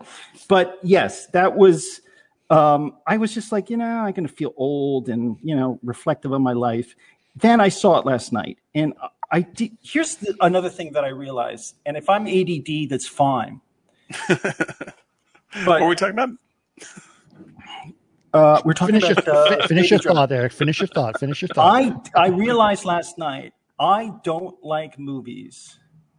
No. You don't? Why are you in this podcast? I'm sorry. You don't like movies? What? Sorry. I'm sorry, Eric. I'm sorry. Are anywhere USA. When the movies are not specifically a city, but they're like locations and it's anywhere. Generica, I dislike the movies because already they're a cartoon. Because it was filmed in Georgia. This was filmed in Atlanta, Georgia. but it was shot as though it could have been Jersey or New York, and it just had it wasn't a distinct wide shot of Atlanta. We're coming in, and it just wasn't anywhere. It seems like Atlanta goes out of its way to not be filmed as Atlanta. Like Atlanta is a tax break place, and they want to be. Yes, but I just. Because going back to Thunder Force, which was supposed to be Chicago, was all like after the credits of the actors that came up on the end credits, a Clearfield logo of the Georgia emblem came up. and you're like, what? So Georgia get credited after actors and before anyone else. That's Georgia wild. got credited. Yeah, even though it was supposed to be Chicago. In the script, it says Chicago. That's wild. That's wild. Yeah. I mean, hey man, thing is, man, I don't blame. It's just sad. It's like, what the fuck is the point? This movie is supposed to be in Chicago, and yet it's all filmed Atlanta, and Atlanta or Georgia gets the full credit. What's the point of getting the tax credit? Isn't it to get people to want to go to Georgia? I would assume so. But then the whole film is supposed to be in Chicago, so they're going to want to go to Chicago. People go to Atlanta. What's the point? This is nothing like Chicago. Where's the deep pan pizza of Atlanta? Oh, that's the thing. It's like I had trouble with the movie because I felt like everything was like beautiful vignettes, right? Yeah, no, I agree with you. Taped together, and it was a musical. The music was great, but it was these vignettes that almost like it was looked great on storyboards, but I had felt like John Hamm was miscast. Right. I thought he was cool. It was interesting to have John Hamm. I love John. By the way, I do too, but he has soft Greenwich, Connecticut eyes. And it's so true. He just I needs was saying that last night. If you think of it as a musical, if you think it's a musical, it's like, I know a plane you can fly on. I know, it's like, it's West Side Story. Yeah, right. Exactly. I understand there are some tax credits in Georgia. And so I just felt like it was a little bit pasted together. A little bland on the background. Great car driving scenes, but at the end, I also feel like there were really how they approached violence. Like the cop shot in the head was really like dramatic, you know, but it's surrounded by fluff in a way that wasn't that you didn't want to take the characters too seriously, or they were cartoonish. Yeah, like there's a tonal problem that causes a stakes issue where it's just like, how dangerous is this movie? Like, and I know actually the way to make that actually. I was thinking about it this morning, and like the way to make that a great film is it's not simple, but don't change the crew.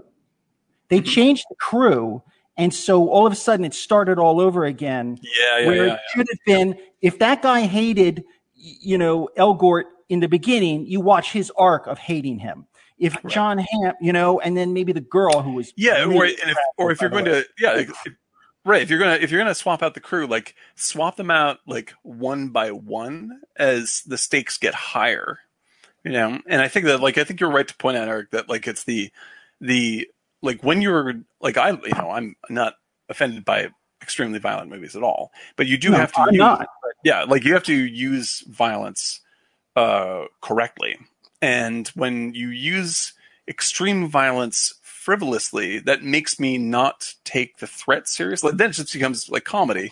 And when you try to threaten people with extreme violence, it no longer is threatening. So like what you need to do is sort of pace it up so it's like you want to make the audience feel safe that it's not going to go to that level. So when you cross the line and go to that level, it's a real punch in the face. And it's also those moments where it does not happen. He gives the purse back or he gives the baby back to the woman. It takes away from those moments from that actor. Right. Like so it would be a fragmented thing, and they didn't need Flea. Mm-hmm. They didn't need Flea in there, and it was just self-referential. Would you say that it would be a better movie if we liked the main character less? Without seeing his deaf father? Yeah, if you were a little grittier of a character, would it have worked better for you? Yeah, because I felt he was like, I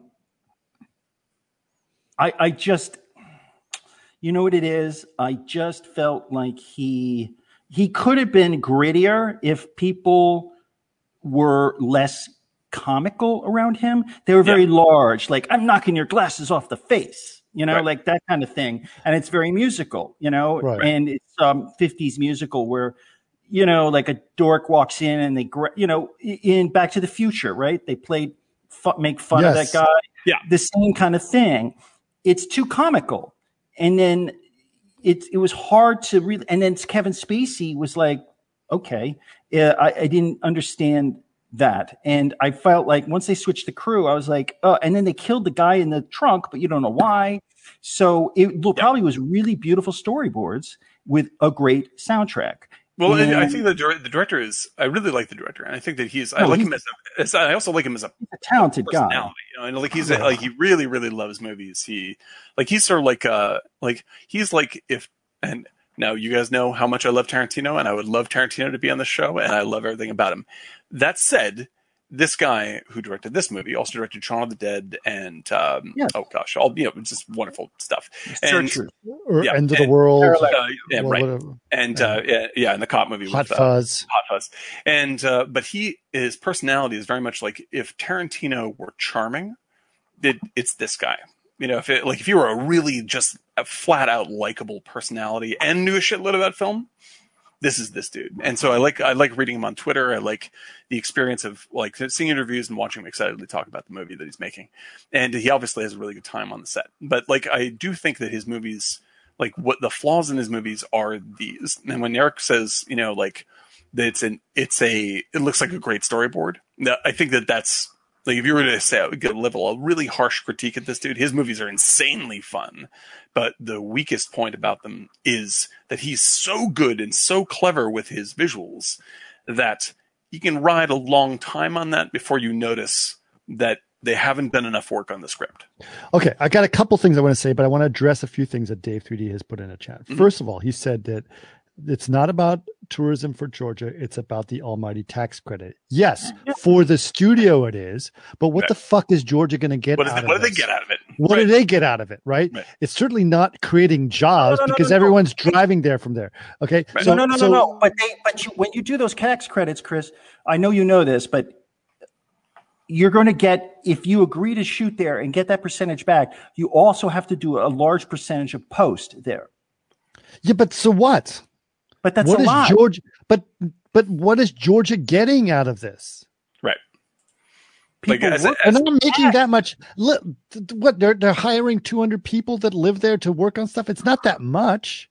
Yeah, that's not a big job. The amount of money that they're going to the amount of money that they're handing out, 20, 30%, whatever the hell it is. It's a lot of money. Yeah, someone's like my guess is that there is some serious bonuses going out to why people. Not? Yes. No, this is all about like, look at all the movie industry that's coming here. Right. But there's nothing it is promoting Atlanta. No, there's no movies out there saying, come to Georgia and enjoy the beautiful sunset, right? I'm going to say this at least. In China, if you want to get a movie shown in China, it has to have some element of Chinese culture, whatever, right? Yeah, and exactly. They do that. At least it's like, here's a reason to come to Beijing. Here's a reason to come to Shanghai, whatever it is, right? Like they actually try to make something happen. Actually, I think it was a mixture because there was a shot in the beginning with a coffee place. And I swear that was Lafayette. And what the interesting thing is where he goes across the street in the beginning, right? Yes. Mm-hmm. I used to live not far from there. That's Lafayette. And, I used to work at Broadway and Prince. So it's Lafayette and Prince, just past there. His father's studio was right there. It's Grand and Crosby. It's like 2 blocks away. I swear I saw the Lafayette sign. So that's the police building in New York and Lafayette. So they shot part of it in New York, a little bit of Jersey City, and then probably the rest of the crap in Atlanta. Right. Well, so they probably couldn't, with the tax credits, they couldn't put it in because they're probably pulling a lot of the post out. So then, don't show Atlanta. There's a whole nuance there. But I swear that was New York in the beginning. And then the other thing that Dave said is like, none of the action felt dangerous at all. Kevin Spacey shrugs off a shot in his chest. Okay. Right. And okay, I believe that. And I actually, honestly, Dave, I had that same issue when I first saw the film. But once I started to accept it as a musical, it was a very different experience. And it was actually quite interesting because in the same way that Singing in the Rain is not a very believable film. It is massively entertaining, and you're going to the beat and you're enjoying it, and you're like, "Hey!" Yes, but you're using, there's a mixed kind of nuance between the violence and the driven narrative. In musicals, you follow the character and his arc through music, but he's not really. I didn't get a chance to know Elgort Do you know what I'm saying? Like everything was, and so they pulled that away with more car scenes where it should have been, first keep the same crew. So there's people you can relate to. It could see him grow or not grow. And there's a conflict that's within. And then probably not as much violence. Like don't kill the Asian guy. Somehow in my mind, there was a version of this film or something I saw that had a stronger correlation of the relationship between Spacey and him. Right? Yeah, I don't know what that's for. Maybe they cut him out because it was a lot bigger. Like somehow my memory of the first version is like there was a much bigger story. Problem? Me? Because maybe. I think they re-edited it. They might have re-edited this because I remember the first version having a lot more backstory between the two of them. Because like Spacey's character should be working like James Caan's boss and thief, right? Like where it's really, really likable up front and then turns really, really bad. And so he has to. Chris. Yeah, that's what I'm saying. Obviously, thanks for softballing it, but there it is. The there's this sort of like they never really get the beats of his story correct because you're like he's kind of like his dad, but he's a total fucking asshole who threatens to kill him. And I'm like, right. Yeah. And there was something about the film that seemed like there was I think I saw a different edit. Yeah, maybe. Yeah, they cut it because there was a lot of stuff between Spacey and the kid that I kind of remembered in the back of my mind. It's like, did I dream all that? I don't remember that. Like it was a seriously flawed relationship between the two of them. Because there's the roots of an interesting boy. The fact that he's a young boy and his relationship with Yeah, they're like, hey. By the way, that car scene, they took it there's a French film I remember that showed a car wreck with a family on vacation, and it wasn't Fat Girl, it was something that they took that from. I swear, it was like, wait a minute. I definitely have seen that before. I want to say that's Blue, right? Isn't that in Blue? Blue, that's right. Yeah, it's wonderful. That's it. Wonderful, incredibly. God, one of the best, one of the saddest movies ever made. But like David 3D says, I'm not sure seeing it as a musical will make me care any more about the characters on the next viewing though. Like I think you are right. Like essentially, this is the tipping point. I'm right in between Eric and Chris on this because like. I couldn't be happier with the execution. Like it is so much fucking fun. The edit is so sick and the driving is so great. And it's like all the stuff that I just plain love. Like it's not going to not be enjoyable for me. I just think that they missed the opportunity to use the tools they set up, say like, horrible violence. Like I would never say take the horrible violence out. I'm just saying structure it. So when it is horrible, it's part of how I feel about the characters. As opposed to making it frivolous and then expecting me to be threatened when horrible violence comes up against characters I care about. Well, I don't care. It doesn't matter. That's a good point. You've already said that this doesn't make any difference. Yeah, and I also felt strongly about the one cool thing about this film that I really loved is that the waitress and even the owner, the cook in the back, they weren't cliche. And there was a kind of original kind of idea behind him, like him barking in the phone and going. Yeah, it was great. It was really cool. There's some great there's all the incidental stuff character wise is really great. I love all the characters individually as part of like the members of the team. Like you said with John Hamm. Like John Hamm, we were watching it last night, and I said you didn't like the diner because it looked like Generica, Eric. That's what you're talking about. It was Generica, and they probably got a good rate, and it was easy to prop. Yeah, no, it looks like the one down near the La Brea tar pits you see all the time. But like John Hamm is like when you look at that guy, my initial reaction to John Hamm is he looks like he's going to be a terrible actor, and then he's a very good actor. But he has this face, like you're saying, the Greenwich, Connecticut face, where you're like he looks like a guy. He looks like a guy I went to prep school with from Greenwich. Right. And I won't say his name, but he's a big banker now. But I'm telling you, he looks exactly like him. And I'm like, God, he has soft eyes, man. He's waiting for like the restring in his racket, and he's going to go head out to the club again. So what you do with John Hamm is you put John Hamm in Spacey's role, right? Yes. Like you make him super charming, super lovable, and really funny up front because that's what a Greenwich, Connecticut douchebag does. And then when he turns over on you and goes bad, like you're like, motherfucker, I should have trusted my instincts. That's and right. then it works. Instead, like they cast him as kind of a maniac. And I'm like, John Hamm? I think Chris is right. I think Chris hit something. I think they re-edited it. And maybe that's why it seems fractured. Mm-hmm. Because of the Spacey thing. Yeah. I know a producer maybe I'm high. guy. Maybe I remember some different story. What's interesting to me is that I think the first viewing I saw of this had a bigger story between Spacey and the kid. And I don't know where I got this. Maybe it got edited. I don't know what happened. Right. And then also there was a dolphin and they were talking to the dolphin. No, that's Johnny Mnemonic. That's Johnny Mnemonic. That and a lot of short blunt swords as well. Right. But there was I don't know. There were some non-actors in there that shouldn't have been there. Yeah, well, okay, but they like Jamie Foxx was like awesome in this. Oh, I love Jamie Foxx. I've always loved Jamie Foxx. They should just have kept him. Yeah, definitely keep the hot girl. She was really hot, and then John Hamm in the Spacey role. God, in the jeans, I was like, and then but the point is, don't kill off the characters and get rid of Flea. Yeah, no, Flea doesn't have to be there. Flea's great in Big Lebowski. That's my favorite. Flea is great in. You know where Flea is great in? He's in Let's Get Lost. Oh yeah, okay, there you go. There's Flea. You have the documentary that says you have a tattoo that says hat. You used to say hate. But you're gonna hire someone who has hate on. Who doesn't like hats? You say hate. But yeah, no, I think that like that's there's only a few tweaks this movie needs before it. By the way, guys, it cost $34 million to make, and it made $236. Oh yeah, no, it's great. And the thing is, man, I don't think that this is when we say that these movies are like there are over storyboarded movies that feel over storyboarded, like that are deflate their own action and drama because the rocket leaves this way, so the next shot's going to be this, and it's boring before you even see the shot.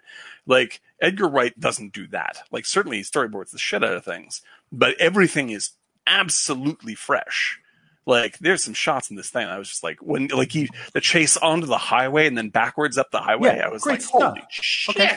But the other thing is that I had heard through my producing partner that he first secured all the music, and then he kind of worked up the storyline after securing all the music. Right.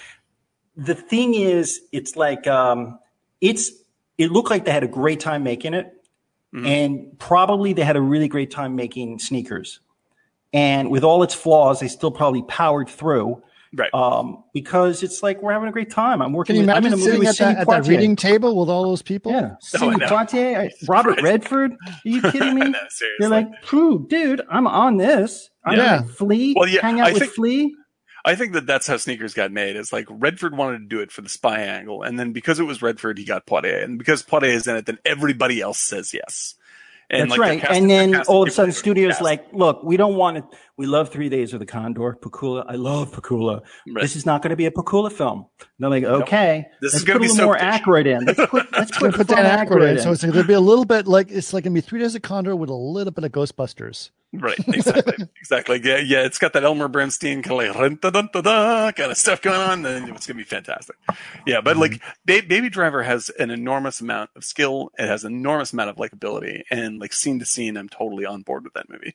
Well, it wasn't until I saw like that montage where he goes to get coffee to the coffee shop, and there's the music playing, and everyone's walking to the beat. Oh, it's great. And he even has a little trumpet thing where the trumpet's lining up Trumpets with are him. there, like words are painted on the mural in the and it's all one big long take as well. It's like, this is a fucking musical. It's great. Yeah. And once I saw it, it's like, okay, you know what? This is La La Land with a La La Land. Oh yeah, as a with a heist film. So yeah, absolutely. And it's a very simple idea. Listen, it's not complicated. This story has been done a million times. That's the point. Yeah, the story has been done a million points. Right. Yeah, like that. In fact, like that. I wish that's what I would want it to do. I want the movie to be a simpler movie, essentially. I see. Like I want it to be like the Crow. Yeah, like that's what I'm saying. It's like because like musicals work because they are very the best musicals are they can be very complex, but the parts are very sleek because you want to make maximum room for the songs, right? And so you watch something like Singing in the Rain. Singing in the Rain is actually a very complex work of art. Very complicated film, actually. Very complicated film. And what's brilliant about it is that it's so slick about what it's doing that it even allows for Gene Kelly to make the movie he really wanted to make, which is this massive Fantasia dance sequence. It's like 25 minutes long that has nothing to do with the plot, but the rest of the movie earns that and buys it for him. And and every time I see it, I'm like, this has zero to do with anything except Gene Kelly's love for doing this. And the rest of the movie is so much about the business of the scene that I disagree, because the love is the payoff. That scene that he does is showing what filmmaking can be. Oh, it's showing what it is to him as an emotion, right? But it's also like, this is why sound and music exists. Yes, and we completely agree. Because it has an emotional point to make. When I say it doesn't have anything to do with the plot, it's like if you take it out, you wouldn't notice. Everything else works. Like, you can not have that scene in there, and the movie still makes complete sense. But emotionally, it's actually the punchline of the entire film. Because it's saying, we're going to tell you how movies work business-wise. We're going to tell you how movies work technically. And then we're going to put you in a movie, and suddenly the movie overwhelms you anyway, even though you know it's not real. And that's the point of the movie, right? And so, like, if they had not worked out the all of the dynamism of the character interaction and how the scenes work and how the plot works, they would not have been able to buy him the time to do that sequence, and that sequence is the actual heart of the film, right? And so with Baby Driver, it's so, like, there's a great movie to be made out of Baby Driver. Instead, you get the really, really well-made version of Baby Driver. And and what they should have done, like Eric's saying, I think, is like slim this down so it's 2 or 3 moving parts, and then you have all the room in the world to do exactly what you want to do and make it transformative. Because you want to see Elgort like transform, and so not just with his father or his friend in the apartment who's deaf, but if you had the constant dynamic of the team and the crew, one guy who annoys him, one guy who hates him, one guy who likes him, you kind of follow the whole thing, and then you can see them clearer. I couldn't see any of the people clear. All I could see was that John Hamm was miscast because he has soft eyes. Ron Hurst disagrees with you heavily on the chat, by the way, on that. Yes, he says it's perfect. John Hamm is a testosterone bomb. I agree. I bet they were constantly shaving him, and then they rotoed that shaver out. Right. Yeah, but he doesn't do the tough shaved while shooting. That's great. But the guy's I disagree because his tough guy is not convincing. It's cartoon. But he is that's what's so. He's got a cartoon face. I liked him as a cartoon. And so was Flea. Flea was a cartoon. I know, but that's why I didn't like Dick Tracy. Right. I was going to bring Dick Tracy but that's why I said, like, and the first time I saw it, I didn't sort of see, I hate to say this, I didn't see it as a musical, but the second time I saw it, it's like, they're all caricatures. All of them, including the female villain and all of them. So I know, but here's the thing: if you're going to take that beautiful music with a lot of soul and meaning, you'd want something to be reflective of that, in some way. Yeah, we'll also work together. I think that's all we're saying is that it there's I think that I'm with you, Chris, on the everything that's done well is done so well that I love it. Right. And I'm with you, Eric, on saying there's a next step that this movie doesn't achieve because it's not sleek enough where it needs to be. It's got a brilliant. There was something about the character building that definitely feels like I gotta figure that out. If anyone knows, if anyone wants to do any research, I think it's the Spacey thing while we're talking because I can't do it while I'm talking. I think it's the Spacey thing because I know a producer. He did Mud. He did a bunch of films, but he did one with Spacey, and as soon as it hit, he shelved it.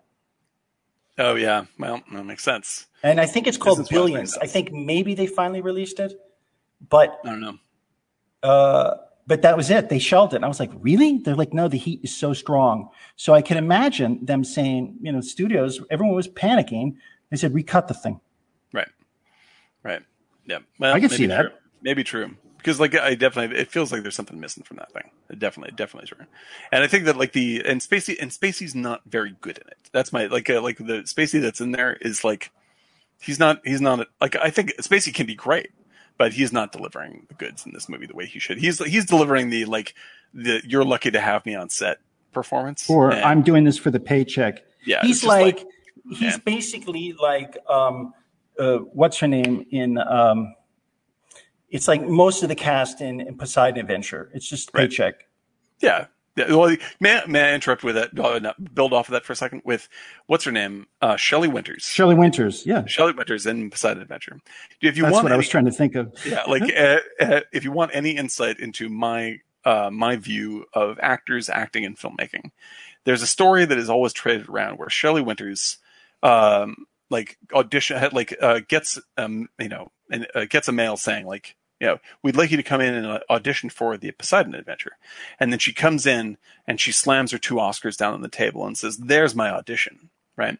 And what that story is meant to get across is, how dare you ask this great artist who's already proven to audition for your film? And what I take out of it is, she must have been a real fucking jerk. Holy shit. We need to know if you're going to work in the movie. Like, this isn't a slight against your skills. I need to know if you match the movie we're trying to make. That's all that's happening. And if they had done that with, say, Kevin Spacey in this movie, they would have gone, "Yeah, but you put the Oscars back in the bag, Kevin. You don't fit this movie. We love your work, but you're wrong for it." And that would not, to be honest, that would not have saved Poseidon Adventure. But I think that treating these things as if what is necessary for the movie to work, as opposed to how excited you are that you get Kevin Spacey to be in your movie, because sometimes that doesn't work out. Maybe they used him to sell and raise money. Maybe so.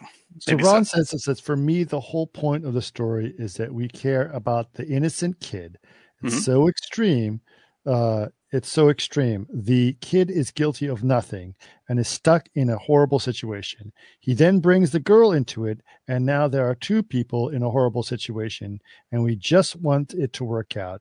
Right. But it is not it's not possible way. And then Wright works it out. Not believable, but absolutely story sound. And that's a good argument. That's a good argument. Yeah, no, I think that so what you're saying is that he's going for Wild at Heart, right? And the purity of Lula. They weren't pure. They're pure. They're absolutely pure. They're not squeaky clean, but they are very pure in their emotions, right? In the world of Wild at Heart, they are fucking. They're emotionally naive, but they're not pure. In the world of Wild at Heart, they are raw and angelic material compared to everybody else. Compared to everybody else in the stakes of Wild at Heart, that what is important in Wild at Heart is your level of commitment and passion to your beliefs. That's what Sailor basically says 10 times, right? And that is what he does, and that is what Lula does. That is what she is passionate about. She's passionate about Sailor driving in the fucking car, and that's all they want to do. True romance, hit that. Yeah, True Romance, which no slight to Tony Scott. I wish someone else would remake that movie. Mild slight to Tony Scott. I love many of Tony Scott's films. He should not have directed True Romance. I'm way outside the ballpark on that. Everyone loves True Romance. I think he's the wrong director for that picture. He's a great director of many other things, but that is an incredibly good script, and it's a pretty good movie. That's another one where I'm just like, there's a great movie sneaking around in there, and instead we get kind of like a 90s car commercial. And it's interesting to me because I was actually going to talk about Baby Driver. So first of all, we should talk about this real quick. We were going to try to find another movie to pair with Sneakers that was another film that somehow millennials like, right? That kind of along the lines.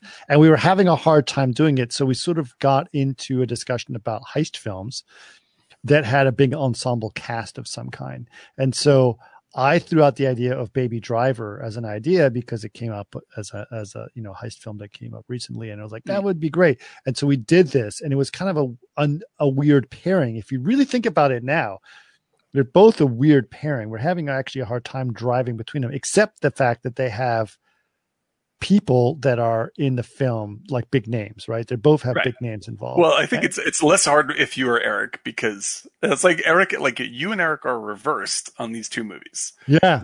And I think that from my point of view, the connection is very clear. You're both making the same argument about the other film. Yes. That's all that's happening.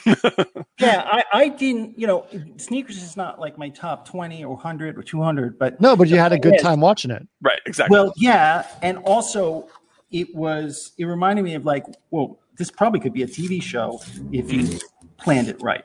Yeah, sure. I agree with that 100. Like, there's a good group of characters there. It's just like, your problem with John Hamm is the same problem I have with Poitier, right? Like, what the fuck is he doing in this film? Right. Makes no sense. Yeah, but just think Ocean's 11. Ben Kingsley too. I have a real problem with Ben Kingsley too. Like, these are actors that we love. Why are they in the movie?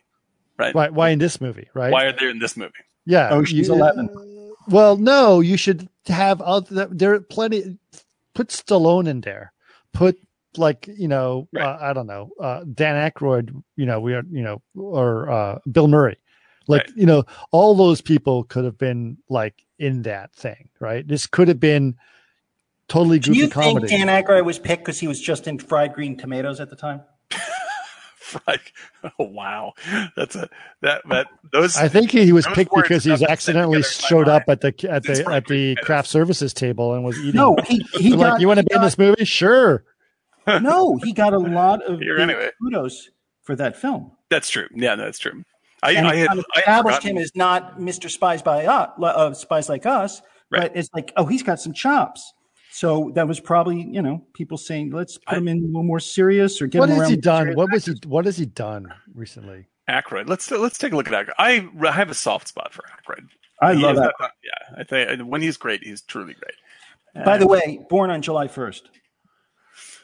I did not know this. You don't need to reveal your birthday on a podcast. Just so you know. Here we go. Dan Aykroyd. Okay, let's see. What has he done? I think that there's got to be something good in his career in the past 20 years. I think that he's become a sort of a booze mogul, hasn't he? Yep. He started putting out that Crystal Head vodka. Mm-hmm. Oh, right. Yeah, which it's not bad. What's his name? Ryan Reynolds is pushing some kind of a gin recently, right? Oh, is he? They're all trying to go the Clooney route because Clooney became a billionaire with his tequila. Mm-hmm. Did he? Yeah, he did. Yeah. And by the way, let me just give quick shout outs to Clooney because that dude took his literal billions and what does he do with it? He rented time on a satellite over Africa to alert people that were in danger of being killed by terrorists that terrorists were coming. I was like, that's sort of a Bruce Wayne thing to be doing there. Not bad. If I had $1 billion, I may not have thought of that, and I think that was a pretty good choice of Mr. Clooney. Okay, so here we are. I thought he was going to broadcast Batman while he was there. Like, hey, you should watch Batman. Yeah, exactly. He was Batman. So Sneakers, after that he does Chaplin, which he's pretty good in. Yes, he is. Coneheads, My Girl, and My Girl 2. North, which is terrible, and everyone forgot about it. Tommy Boy, Canadian Bacon, which is slightly underrated. Then we get into Sergeant Bilko, Celtic Pride.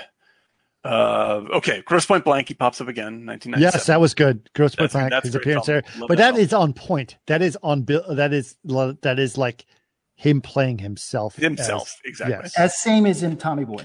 Yeah. Yes. And then it's just a long list of not cameos. Very good, it's like, cameos and like he shows up on The Simpsons.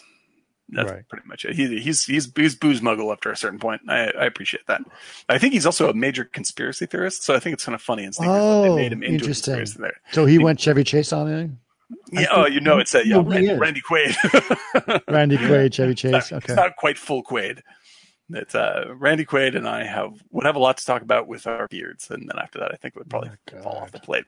Yeah, what's really funny is when you watch Randy Quaid and then you watch Randy Quaid in Independence Day, and it's like, oh yeah, you actually became that guy. You became that dude. from Independence Day, which is funny because he's like a parody of a person in Independence Day. Man, yeah, that's and then true. He actually became the guy from Independence Day. Randy Quaid. No one knows this, but Randy Quaid used to be a very good actor. Oh, he's an excellent actor. He used to be. You know who gets Jack on Nicholson, right? You know you know that Scott Ross gets on like Twitter wars with Randy Quaid, which is really hilarious. Oh, you got to be kidding me! God, what are you doing there, Scott? Come on, Scott. I think he likes to just poke people. Scott Ross. That's pretty amazing.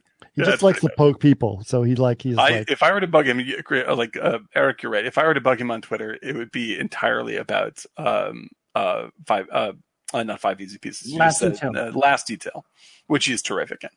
Yeah, that's all I want to talk to Randy about. He probably doesn't even remember any of his career. He only remembers that people are coming out with tin hats. Yeah, I think so. Yeah, he definitely last interview I saw with him, it was like Montana Shack material. I don't know how this happens. There was a CG artist. I'm not going to name names, but it was a CG artist that I work with. He was a brilliant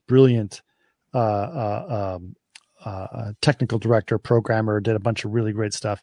Really cool guy. Now, definitely, he was one of those guys who had these crazy theories, and we always used to laugh at him with his crazy theories and stuff like that, right? Kind of conspiracy theory person that you normally had at the office. But then one day, he kind of disappeared, and he got involved in a cult. Oh, God. Oh, no. And sad story. And I'm not kidding you.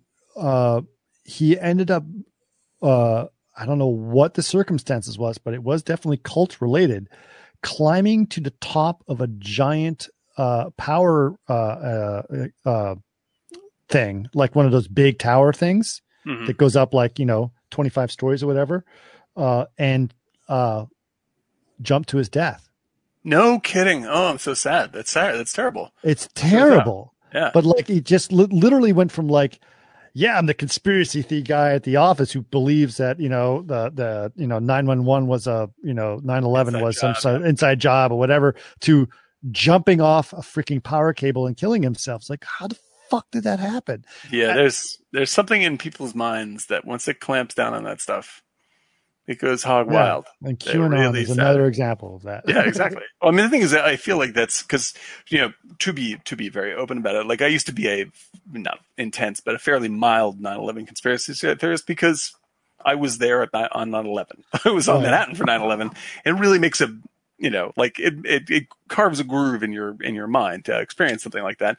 And you do want to, like, coming out of that, years later, like, it's clear that, like, you want to be able to have a reasonable explanation for something that almost killed you. And like, it didn't actually almost kill me. I was never in danger, like real people were. But like that you were frightened that badly. And so you're looking for ways to explain things that wrap it up in a bow. Yeah. Yeah. So you can stop being afraid. So you don't experience that anymore. And so I have great sympathy with people that fall into that loop, and I definitely understand it. But there's certain stuff. I mean, like you watch the Q documentary on HBO. Yeah, right. And it's like, it's a very good documentary, and it's just like it's so, some of that stuff gets so out there that I wonder what it is in the human mind that keeps you from, like, keeps totally normal, relatively smart people from sort of fact checking themselves in reality. Like, once you've invested that far, like, your brain's just so keep easy going. To ignore facts when you want to. Right. When you want to. It's so easy to just say, well, what about this? Right. Because whataboutism is the worst. That's the biggest downfall of the United States is whataboutism, which, by the way, was a Russian invention. I don't hate to tell you this, but it's anyway, a conspiracy theory about that. Conspiracy theory about the Russians trying to influence the Republican Party. Jason also puts what is whataboutism? Oh, you don't know about? Okay. So, well, first of all, I want to acknowledge Jason, who put quote 23 quote, which is hilarious because that's obviously. That's right. It doesn't need any further explanation unless you are a big sci-fi fan or a fan of The Shining. Anyway, yes. or Jim Carrey movies. Yes, and right. and it is great actually to bring up the it is very similar to mystical numerology and stuff like this. Like people get all centered on like weird mathematical patterns and stuff. Like, yeah, it's math. It gets repetitive and strange. Like you shouldn't believe in it that much.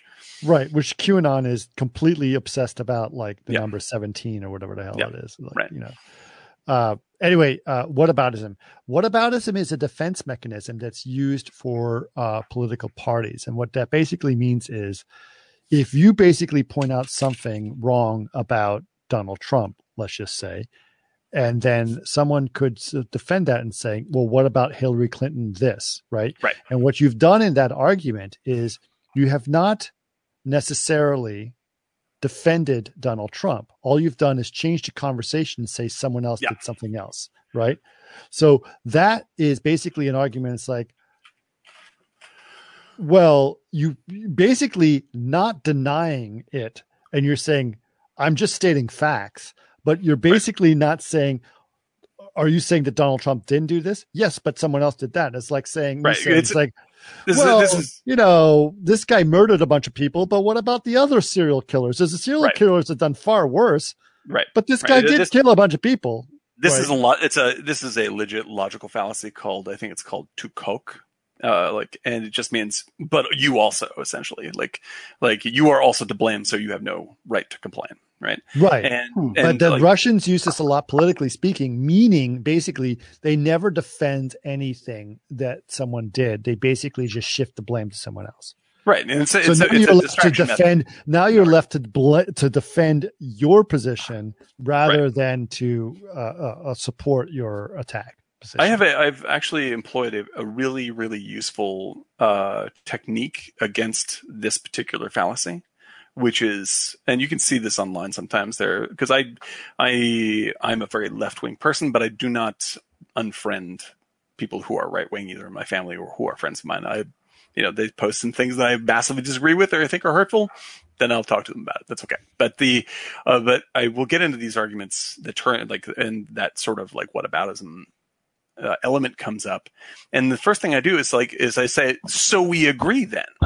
Like, you agree that it was bad when, like, this guy did it. I don't know if this guy did it, but if you're saying my guy did it too, then you clearly think that what I am talking about with Trump is also bad. So let's start from that point.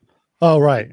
Right. And so you were in agreement with me. So now you basically tell them that they have to defend themselves. Yes, exactly. So like now all we have to talk about is whether or not it's true about Donald Trump, or it's true about, we can talk about whether it's true about for Obama or whatever. Right. But if we're having a conversation about Donald Trump, that's the conversation. Then what we have to talk about is whether or not this is true for him, not whether or not Obama did something. Right. If we want to talk about Obama, we can do that also, but that's a separate conversation. Right. And it's very, but that kind of stuff, like I suggest people get familiarized with themselves with logical fallacy lists, because you can actually get pretty quick at figuring out when they happen. Right. And once you see it, then you can go, okay, I'm going to stop arguing the way that I'm arguing right now and address this, so we no longer go down this fucking side road that's going to go nowhere. Right. So Jason also says Pi, which is a film that, as a person that was a math major, I was both intrigued and also kind of offended a little bit. There's no math in Pi. It's just a fun movie. Seriously, like Pi is like, a conspiracy against the Jews, and like, probably no. It's a fascinating mathematical event. That's very true. Yeah. I really recommend, for anyone who's into this stuff, read a book that I'm halfway through right now. It's Umberto Eco's Foucault's Pendulum. Yeah. Which is about the dangers of seeing connections between everything, and it's a hilarious and slightly frightening book in that it was written many years ago, and now you see QAnon. Isn't that what we do here? QAnon. We look for the connections between films. Yeah, but at least it makes sense. Yeah, things are not connected, but it's just like, like when you start like seeing the number 23 and everything, then, it's like, like everyone has this thing. Like I always see movies as expressions of the filmmakers talking about filmmaking themselves. And it's very difficult for me to not see that. And people have to step in and say, Dan, you say that about literally every single movie. And maybe it's true sometimes, but I'm like, no, it's true all the time. Like, meh. Maybe not all the time. Right. Like maybe 60% of the time, but not 100% of the time. Yeah. Well, I got to tell you, I am still excited about it. I was to this podcast because I thought it was fun. It was fun to watch these two films. Yeah. Two films I like a lot. And, it was interesting to put them into that context. It was weird seeing a, 80s/90s film that I hadn't seen. Like it felt strange. Like it felt so much of that period and I hadn't seen it before and I'd seen so many films from that period. And you can really see a distinct 90s look and style. Oh, I think by the way, the shoulder pads and her haircut was like, oh my God. Yeah, but the darkness, everything was so dark. All those interiors. Very dark. Yeah. Yeah, it's interesting. Like you have these like big. Well, like I remember when I first saw it, like their office, Redford's office. I was like, "What? That's a really crazy office."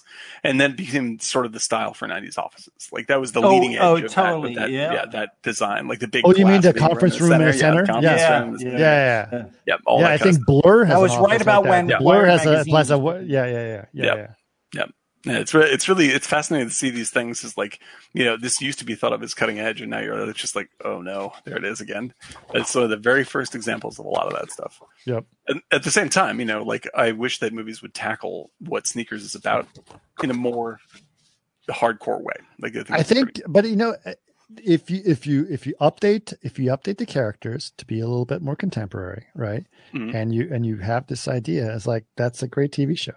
That's great, and you spruce it up. It could be good. There is a lot of potential in this thing. I think it's interesting. And you can cast John Hamm because he has soft eyes. Yeah. Soft eyes. He's very forgiving. John Hamm can play Robert Redford's character. I love John Hamm. I love the Hamm. I love that. I think he's a great actor. Yeah, if you really want to ham up your film, then you got it. That's right. Nice big slice of ham. Can't go wrong with that. It's all right. It's Easter ham. It's not kosher, but it's not kosher. It's true, but still. Still worth it. Yeah, that dude. Like, I don't know what would be the perfect casting for John Hamm. He is way too, like comically handsome, but I do respect him as an actor, and maybe someday he'll get old enough that it won't matter. He was in Bridesmaids, and he was funny to play that role. Yeah, that was good. I had a friend of mine. He's an actor, and he did a bunch of. He did apparently when John Hamm was in rehab. He was doing a bunch of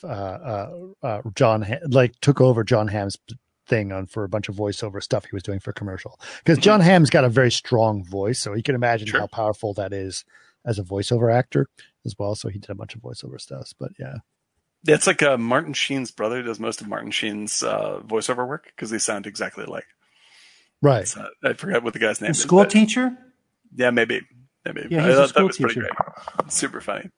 Yeah, that'd be pretty sweet because you can imagine. What happened to Charlie Sheen, by the way? Like, what's going on there? I just saw him last Florida? week on a podcast. No, a podcast. On the street? Selling pencils? Not sure. On a podcast.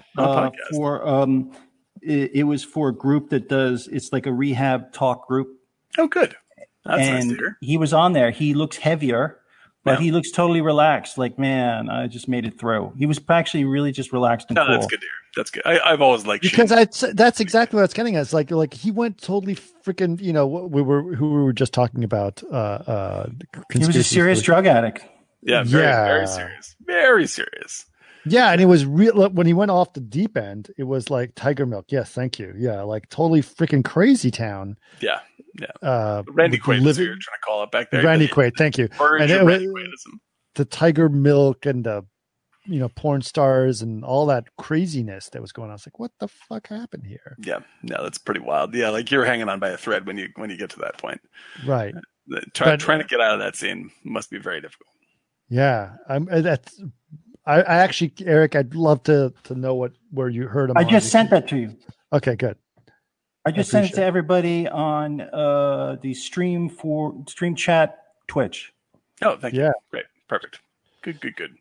So yeah, I'm curious about like what happened.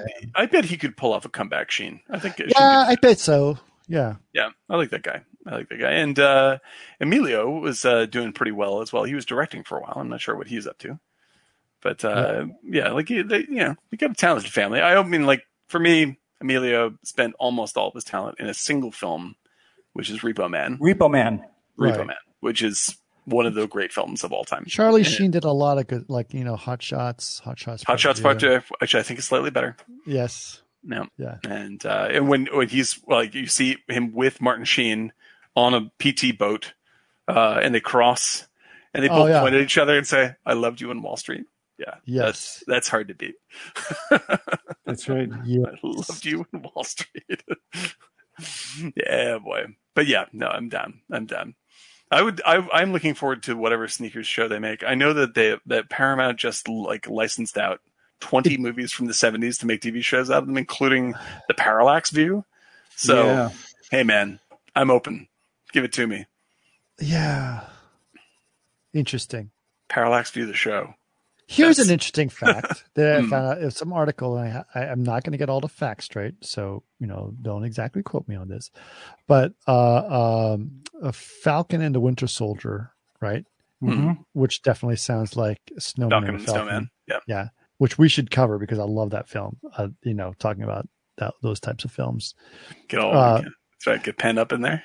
Love it. Yeah, I'd really want to go back to that film at some point. Anyway, that has taken over as the number one streaming thing on SVOD right now, right? Mm-hmm. Yep. Which makes sense because it's fresh and new, et cetera, et cetera. But it's a one watcher, just like Hamilton when it came out, and then it'll die down, right? But you know what was number one before that, what it took over? Don't know.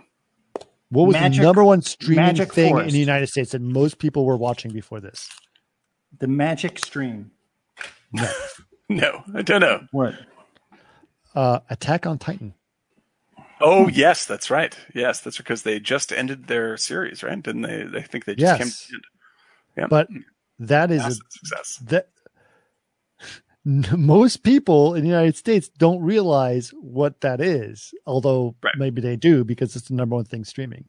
But the media is certainly not talking about Attack on Titan, but the Americans are definitely watching that, right? Yeah, it's interesting. So that's the thing that's interesting, right?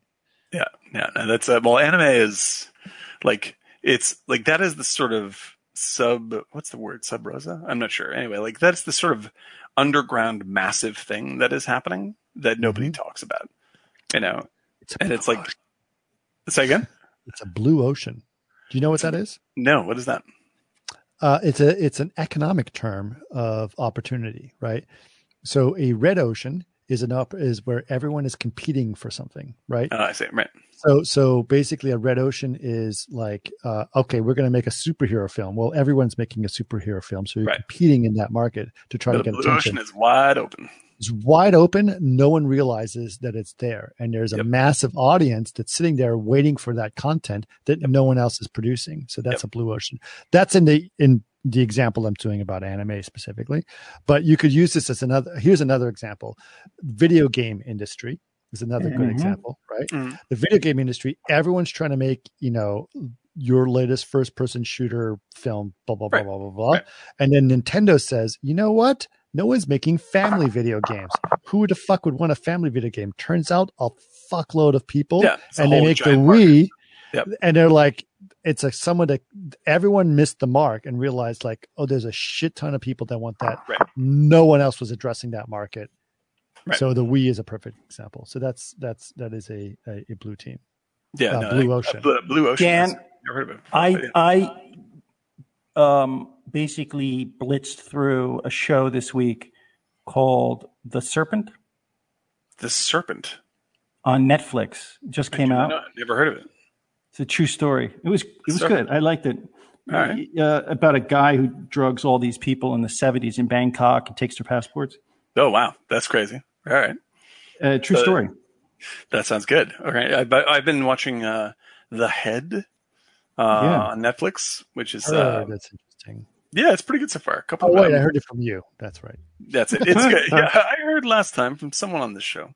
That's a. It's been funny if Chris was like, "Wait a minute, I was on a podcast a week ago, and somebody was talking to some guy. Was I on a podcast? We were talking about something." But yeah, no, it's that's an actor. Hey, by the way, I don't want people to think that to make a film is an accomplishment. I didn't get Baby Driver.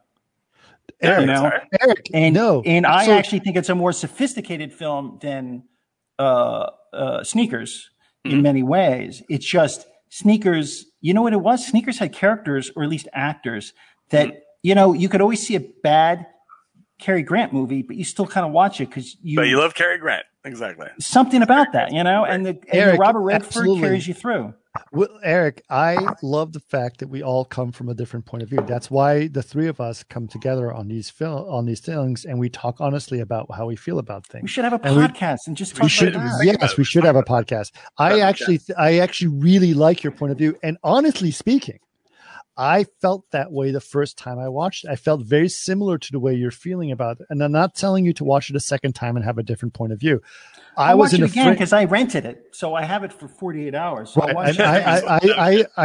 And that's fine, but I saw it from a different frame of mind the second time, and it was more enjoyable. However, I do think there's something about. I think you're right about that. I think they recut it because of Kevin Spacey.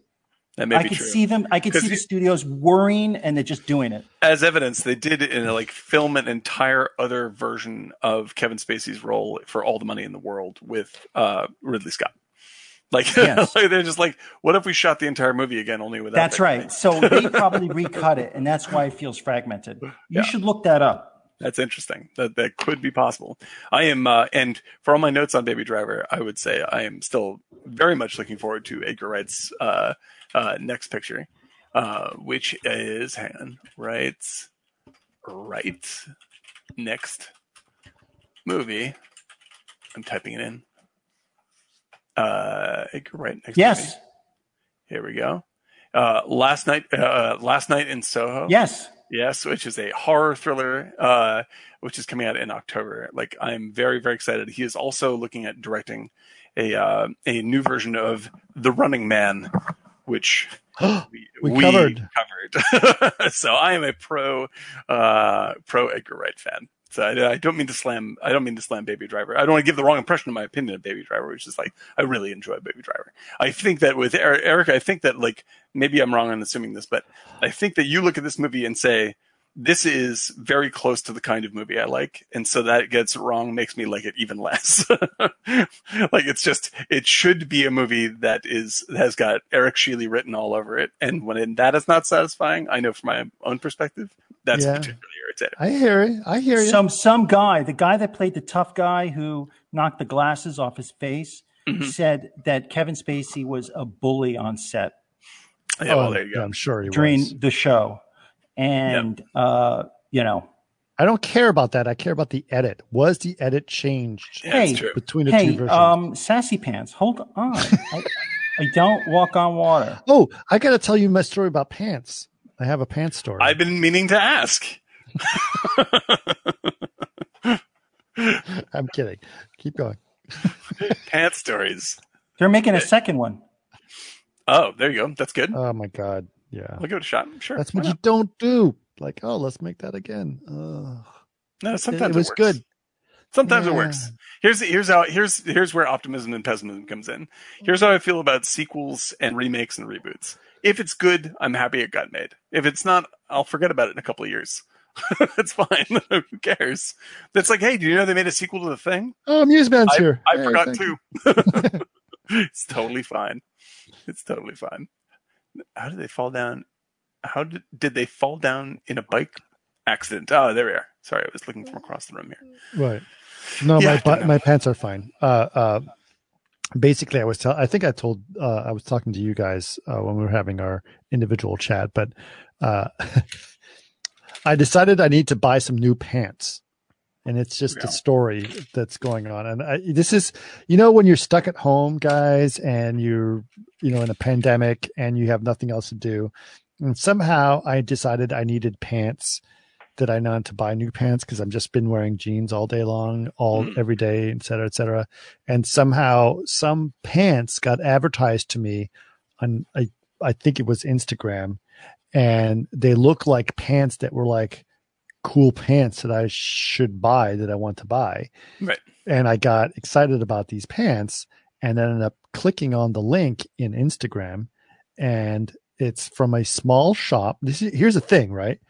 It's from a small place from Colorado, right? I'm not going to plug them because this is not what I'm going to do, but it's from a small place in Colorado that make these pants, and they look like cool pants that are nice and rugged, and they're going to be comfortable to wear every day, which is really all I care about. I don't care about how I look. I just want to wear nice pants, and they're not jeans. This is another thing, right?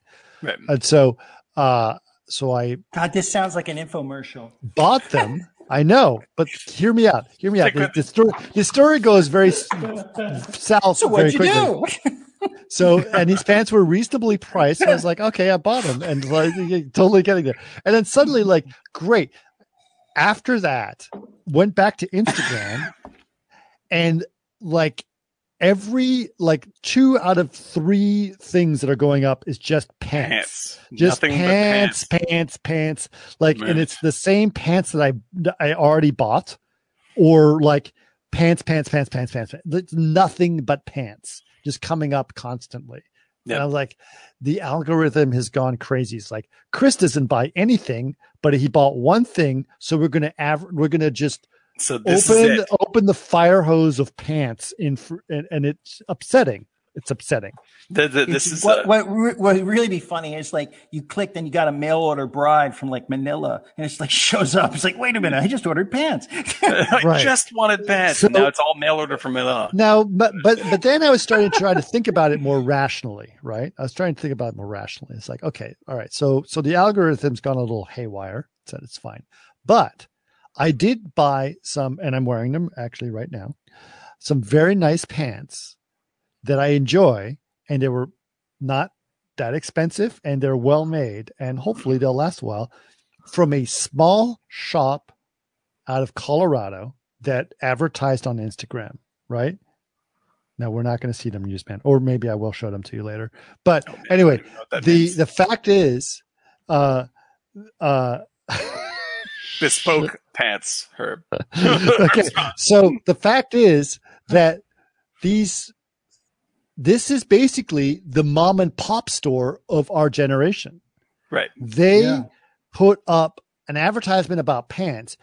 I didn't buy them from Walmart. I didn't buy them from Target. I didn't buy them from the Gap. I bought them from someplace out of Colorado. Right? Right. All right. Everyone's asking to see the pants. Here it is. Everyone being Ron Herbst is asking you to see the pants. There you go. All right, here we go. There we go, baby. We love it. Look at this.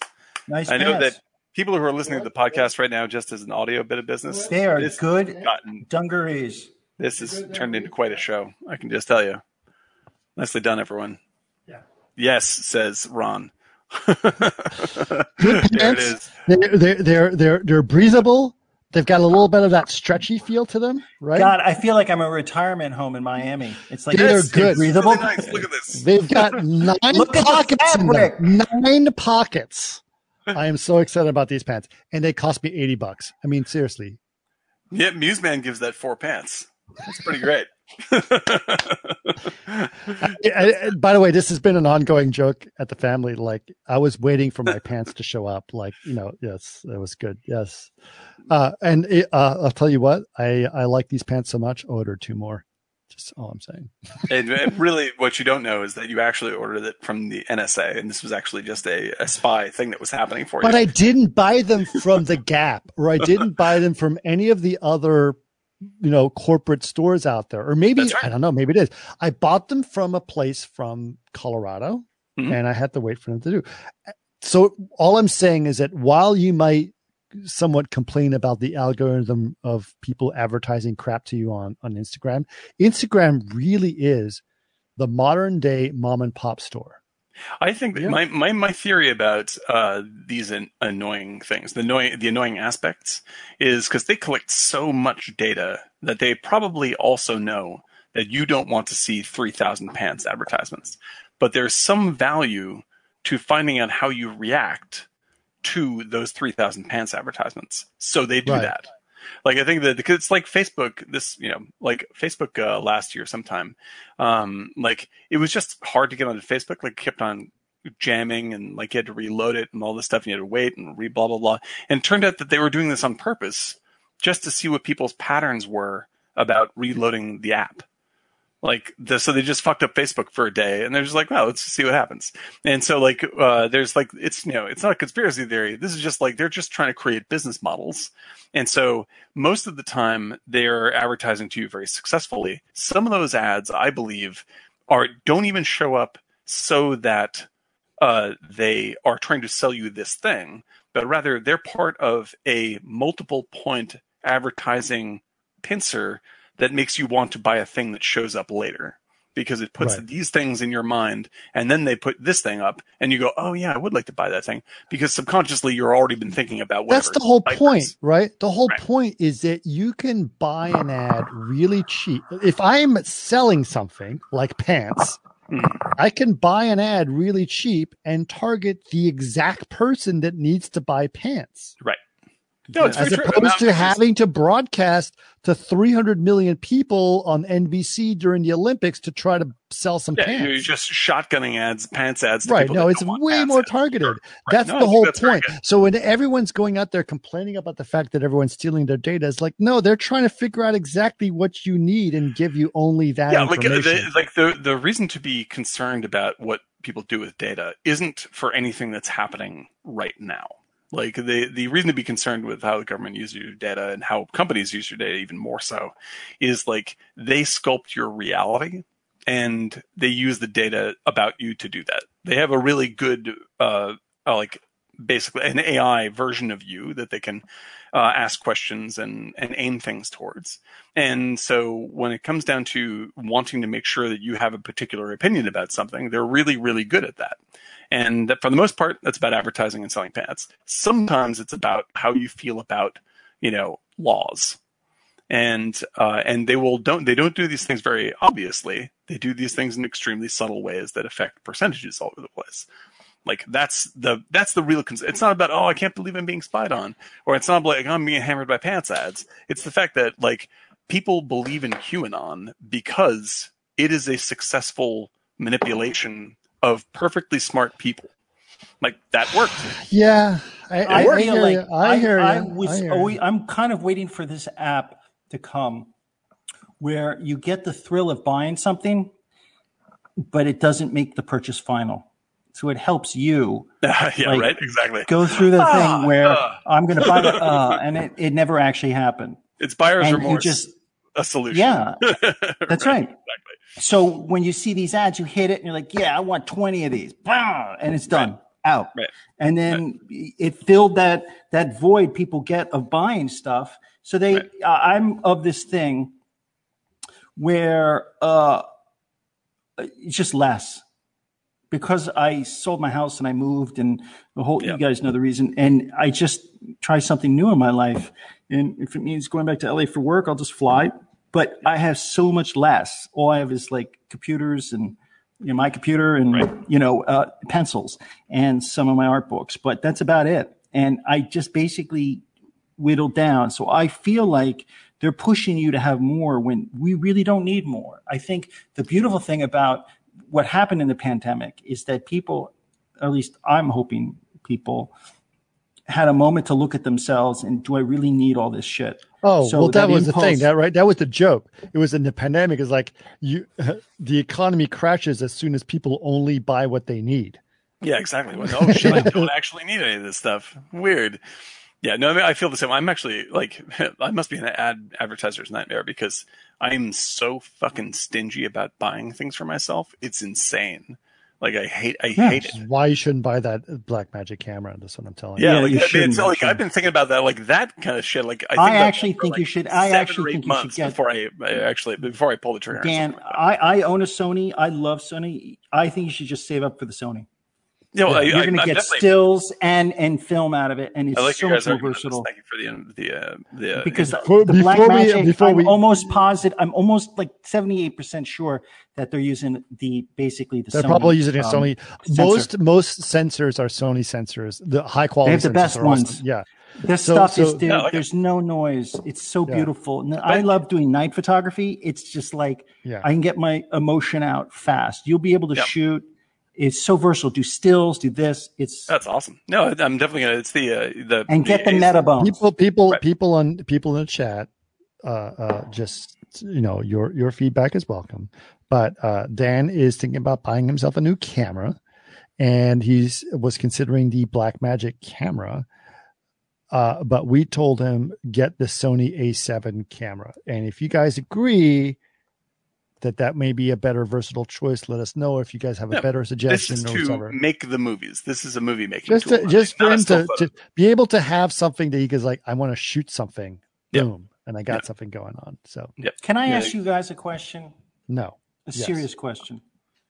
Do you guys read horoscopes? No. You don't? I do not. I don't. I think that horoscopes are very interesting. Like the mechanism of horoscope is very interesting one. I don't believe they're happening in the way that people think they're happening. So no. Yeah, I do New York Post horoscope every day. I guess it's a habit. It's a lot of it's bullshit, but it's still like, I read it. It's like I read the obits in the New York Times every day. Right. Yeah, I listen to David Lynch give the weather every day. Doesn't change the weather. That's right. But I love doing it. Doesn't change the weather. Yeah. But I thought Chris would definitely not be reading the horoscopes. Me? Yeah. You're a horoscope guy? Yeah. I'm not a horoscope guy. I think that it's. But I do know Linda Goodman's I do not believe in astrology. No, that's correct. Yeah. Fair way to say. actually like reading them because they're fun and it's just fun. Oh, but that's about it. I like cartoons. People read cartoons. I guess it's so habitual now that I read the I don't believe psychics when I go to them. But there was an except old for Stephen Tobolowsky, who is clearly a psychic. That's what we want to. Yes, you want to say. I always remember an old around the horn down there. Right. An old Cheers episode where Woody Harrelson's there and Ted Danson's just the horoscopes, and he read something with a horoscope or something, and Woody Harrelson's like, yeah, those are cool, but they just seem like they can apply to anybody. They're like, yeah, I think that's. I think that's the point. Kind of. But I don't know why I thought of it, but I think you were talking about the mail order stuff, the Instagram stuff. Like you hit those. Some people are addicted to just hitting those ads. Yeah, it's just an interaction that you enjoy. It's an interaction that they love. Yeah. Okay. I do remember this. This is my first. It was funny because it was with our good friend, me and Daniel Buck, and Stephen Parker was. It sounds like involved. An indie film. I know. Daniel Buck. Me and Daniel Buck. That's right. The winner of Sundance Festival. And Stephen Parker was involved. Charming. So Daniel and I went to Stephen Parker to talk to him, and Stephen was writing some code for us. I believe this was on either Tron. It probably was on Tron or Oblivion. I don't remember which one it was. Anyway, we went up and basically we had a situation where we were trying to figure something out. I was like, well, let's go see Parker. And so he walked to his desk and he's like, okay, so fine. And so we were having this discussion with him. It's like, well, let's go ahead and Google it to see if we can solve this problem. And I forgot what the exact problem was, but he went on to open up a web tab and he went on to Google and he typed in whatever the problem was. And as that came up on the left side, as you guys know, there's ads that came up, and it was an ad for some yellow Adidas that came up, shoes that came up, right? And they were the same Gazelles, the same yellow Adidas that Bruce Lee wore in Enter the Dragon. Right? Yeah, right. Okay, right. You got me now. Okay, you got it right. And we were in a deep conversation about how to solve a technical problem. He fucking stopped everything that he did, clicked on the ad. I've never clicked on an ad like that on the right side of the Google screen. I've never clicked on that, right? But he did. Clicked on it, pulled out his wallet, put the credit card number down, bought the fucking shoes. Like basically we all had to stop what we were doing for like 5-6 minutes. It's called the Jergens. Yeah. Like Bruce Jergens. It's called the Jergens. Yeah. So while he had to like stop his like, and Eric, and I remember Daniel's like, I've never seen that ever happen. Like someone actually clicking on an ad and buy, like that was the only time we've ever seen that happen. Game of death, bing, click. Yes. And have you guys ever, in the chat, have you guys ever clicked on the right side of your Google screen and bought something like spontaneously like that? Yes. I have. What did you buy? In my dangerous days, I bought a Telecaster that way. A Telecaster? Oh, nice. Guitar. That's pretty good. Yeah. Guitar. I had about 12 and I sold a lot of them, but yeah, I did. I have done this from Facebook ads. I have bought a role-playing game from a Facebook ad once. Mm-hmm. Yep. So it does work. It does work. But this is the thing. This is the sneakers aspect about it. It's just like when you watch the QAnon documentary, like I want to watch that. It's pretty, a lot of nutty people. It's a lot of nutty people. Sad but the thing people. is, like, sad people. Yeah, I agree with you. It is very sad. But the thing is, like, for the most part, like the thing that my feeling about all of that is like people want to talk about as if these people are complete morons, and they're not. Like they were susceptible in a very key way. And once you buy into that, that's my point, right? It's like we are all. And look at Eric with all of his freaking New York Post and horoscope readings that he's reading. Once you're in Linda Goodman's love signs, man, you're down the zone. Sally Brompton, dude, she speaks to me, Sally Brompton.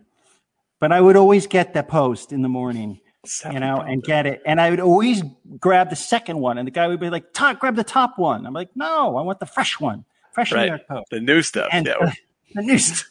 The new stuff. Everyone touched it with the brick on top. I want the fresh one. Well, grab top. Grab top. What's that line? The line from Top Secret. I was going to say from All the President's Men when the dude's coming in to pitch Jason Robards on was the weather report for yesterday's weather for people that were drunk and slept all day. And I was like, I probably would have read that. Well, it's funny you used All the President's Men. I was using the line from Top Secret, which is, shows where our minds are. But Top Secret is like the people that come in to torture him in jail. He goes, this person is a complete idiot. And only believes anything he reads in the New York Post. The New York Post. Top Secret is my favorite torture scene of all time. When it shows him in this, he's dreaming that he's in school, and he's like, "Oh no, I'm late for class." And then it turns out he's being tortured by Nazis, and he's like, "Oh, thank God." Yeah. In reality, I'm being tortured by Nazis. I've actually had, that classic nightmare of, like you being naked in school or you haven't done. Right. I still, by the way, I still have those nightmares of having studied all semester. Nice. I still have those, which is ridiculous. But I did have that naked, like from the bottom down, like, kind of naked. No pants, a pants dream. No pants dream.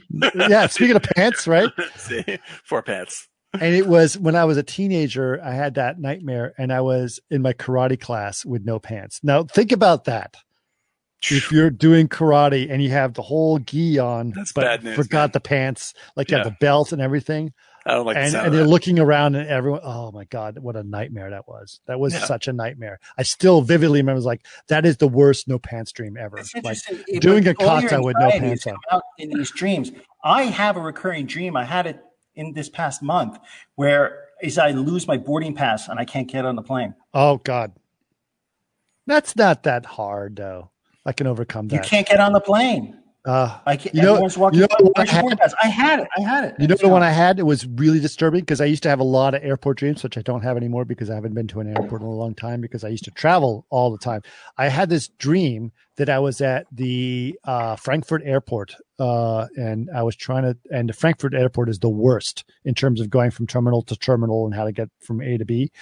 And I was with my kids, and I don't know if it was Lily or Brady, but I was with my kids. I think it was Brady because it was definitely a younger kid at the time. And I'm trying to get to the next terminal, and there's an elevator that you have to go from A to B. And Brady got on the elevator, and I was in the other plane, and the doors closed, and he separated, and it was like thousands of people everywhere. And I'm like, fuck, where did he go? Like, because I don't know what floor he's getting on, what terminal he's getting on, what the fuck's going on. It was a fucking nightmare. It was horrible. It's always that. It's always, I'm not packed for the flight or my boarding pass is gone. Right. Crazy. Yeah. I have a dream about expanding black cubes that appear out of nowhere and will crush everyone. That's a pretty good one. Really? Yep. Dave 3D knows about this. We made a little short film on it. Dave asks you what's wrong with your Panasonic camera that you got. Oh, I gave that to Samantha. She is doing her own YouTube show. Did You Rainbow, which is she plays video games, and it's really awesome. And she needed a camera for it, so we gave that over to her, and now she has a really good looking YouTube show. But I'm looking to replace it with something that is a little more. I don't know. Get a Sony, dude. Yeah, a little more cinema friendly. I will listen. A lot of shit you're seeing on TV and a lot of shit you're seeing on high quality are shot on Sonys. Trust me. That's great. Cool. All right. Yeah. And it's like stuff you should. You got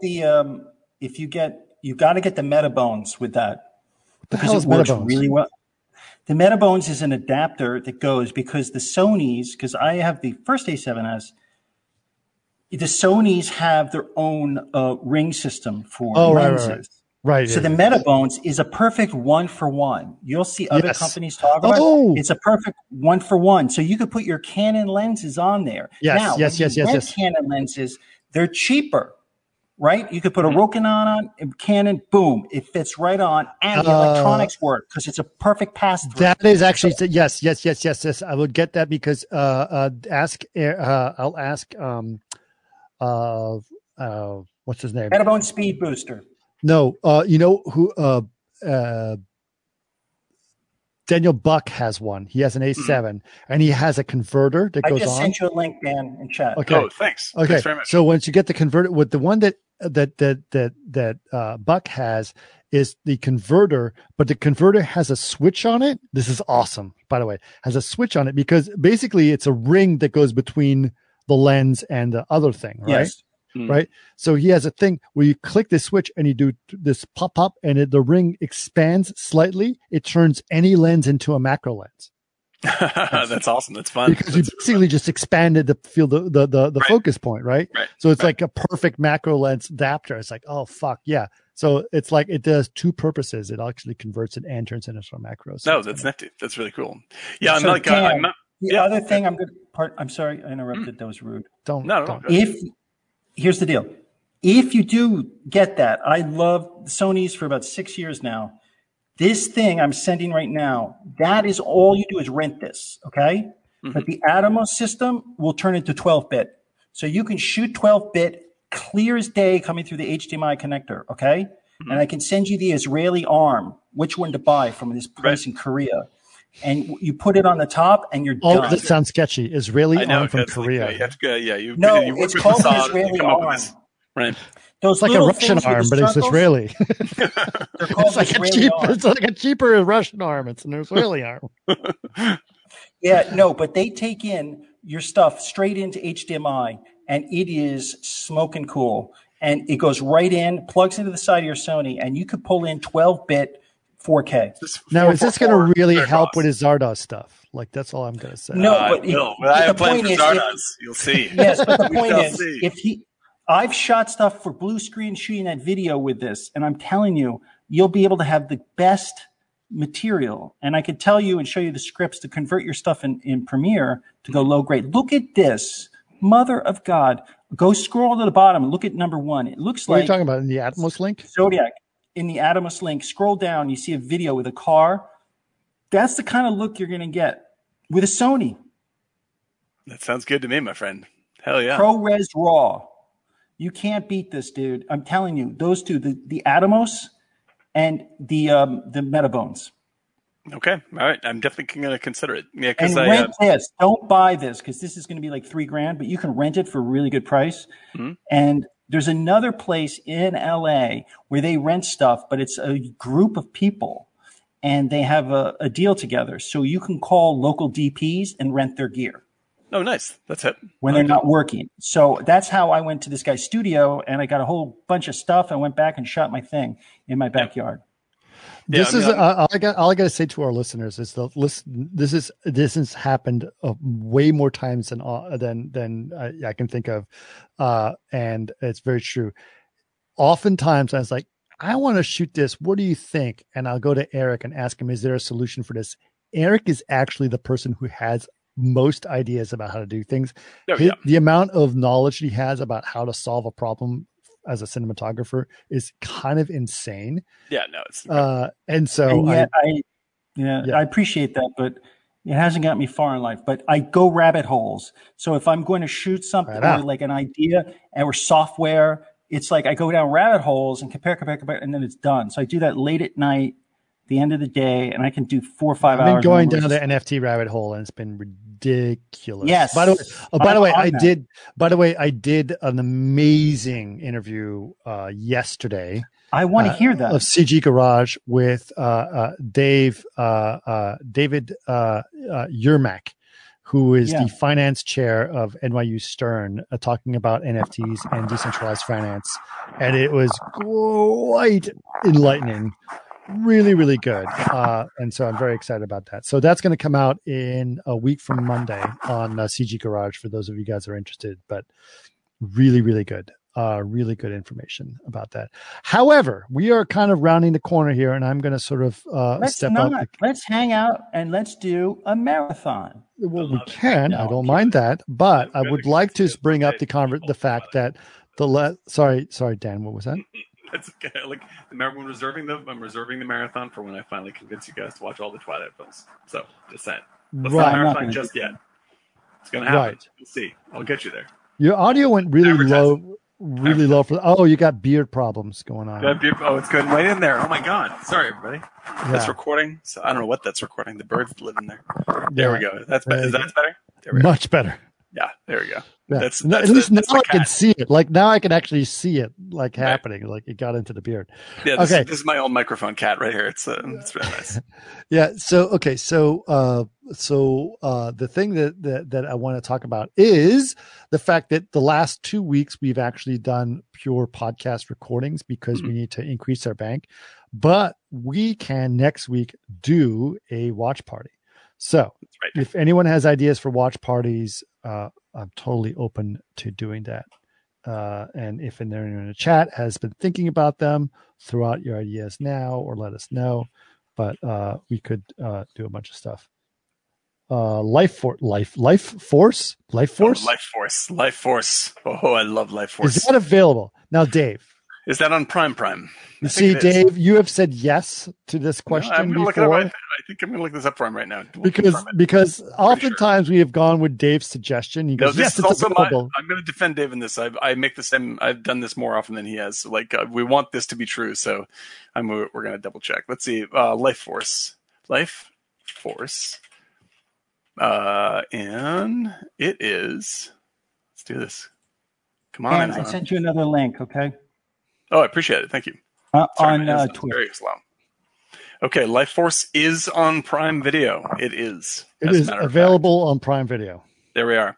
Life Force, I would love to do Life Force. We do have to warn the audience that one of the primary draws of that movie when you are a 13 or 14-year-old person who is attracted to ladies, whether you are female or male or anyone in between, this movie is mainly about a naked woman walking around and killing people.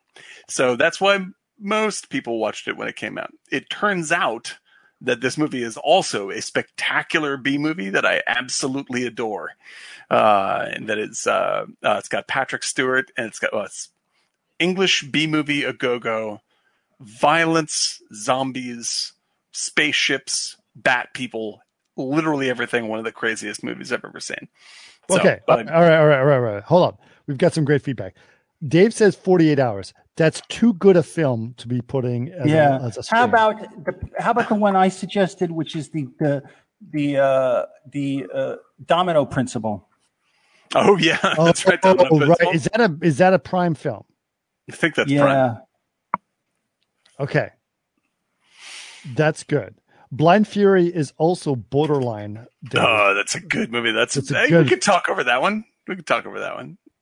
But Life Force seems like it's perfect, and Alan does say B for boobs as a. Oh, it is. Yeah, that's the one thing. If people are not, people would be, not into commentary on that. I would understand. But there's so much else to talk about with Life Force. It's a Tobe Hooper movie. Right. Poltergeist, space films with less clothes. So part of me is like, I really kind of want to see boobs on our thing, which is fine. There it is. But also, it's called the Domino Principle, guys. I sent you the trailer. It's genius. You can't get better than this. This is a talk through. Who did? Who I have the French poster. My old writing partner gave me the French poster of this. Le Domino Principle. It's so good, dude. The Domino Principle. What isn't that Peckinpah directed that? I can't remember. This is what came up with the idea. I came up with an idea for a film festival called you kind of like doing a watch party with Gene Hackman film. That sounds pretty before and after, or the good and the bad. And it was just basically director's best film and worst film. And you do festivals around directors and their best and worst. This is the worst. And this was so bad. We couldn't stop laughing watching this thing. And Stanley Kramer, I think, directed it. Oh, I see. Right. Yeah, man. Oh, man. Yeah. Like I think that's a good. I think we should do a series of best and worst. I think that'd be a good. The comments on the YouTube, no joke. Somebody says, "Not sure if Gene Hackman should have made this one." Yeah, now we're talking. I have to say, there's another we can't do this for a watch party because it's not on Prime, but I did just watch on YouTube Sean Connery, Carl Malden, and Natalie Wood in Meteor. You can watch it on YouTube for free. Mwah. It was also remade as Armageddon and as Deep Impact. Both are better movies, but you will never see Sean Connery so angry that he signed onto a role than in Meteor. Oh my God, what a masterpiece! All right, that's what up there with the Swarm. I'm definitely saying we're going to do Life Force. Maybe not this week, but at some point. That's coming up soon. Yeah, that is definitely coming up. So thank you for the suggestion, and it's definitely there. We should make sure. Ron Herbst suggests Dirty Rotten Scoundrels. I want to say that's actually Dirty Rotten Scoundrels. My daughter and I watch that all the time. Oh, all the time. Film. Right. Great film. But that's almost a problem of a film because you don't want to talk over how funny that is. The movie is right. So funny. It's almost too good a film. It's like a 48 hours, but a comedy version. The thing that you want to aim for is Ron Herbst did bring up UHF. That's pretty good. That's all right. That's pretty good. I'm actually adding that one. UHF is pretty things good. Things you've seen so many times that it doesn't matter if we talk over it. Say for instance, no one would be bothered if we did 2001 because 2001 everyone's seen it 12 times and we know what happens in it. Yeah. But other than that, you want things that are so that it is not necessary to actually hear the dialogue because we will be talking. Like Moonraker was like the perfect Moonraker, sweet spot, absolutely. Yeah. Moonraker, wah. There was no moons and no one raked anything. No one raked anything, but it is a perfect film for that. And so we are definitely taking suggestions for regular movies to cover. So please send us anything. But if you're sending for watch parties, it has to be Prime Video available. If you have Prime, it is for free. That's how the Twitch deal works. And we are looking for things that you don't mind talking over or we've seen a million times. But if you have these recommendations, then please contact us at Martini Giant at Martini Giant for Twitter, Martini_Giant for Instagram. What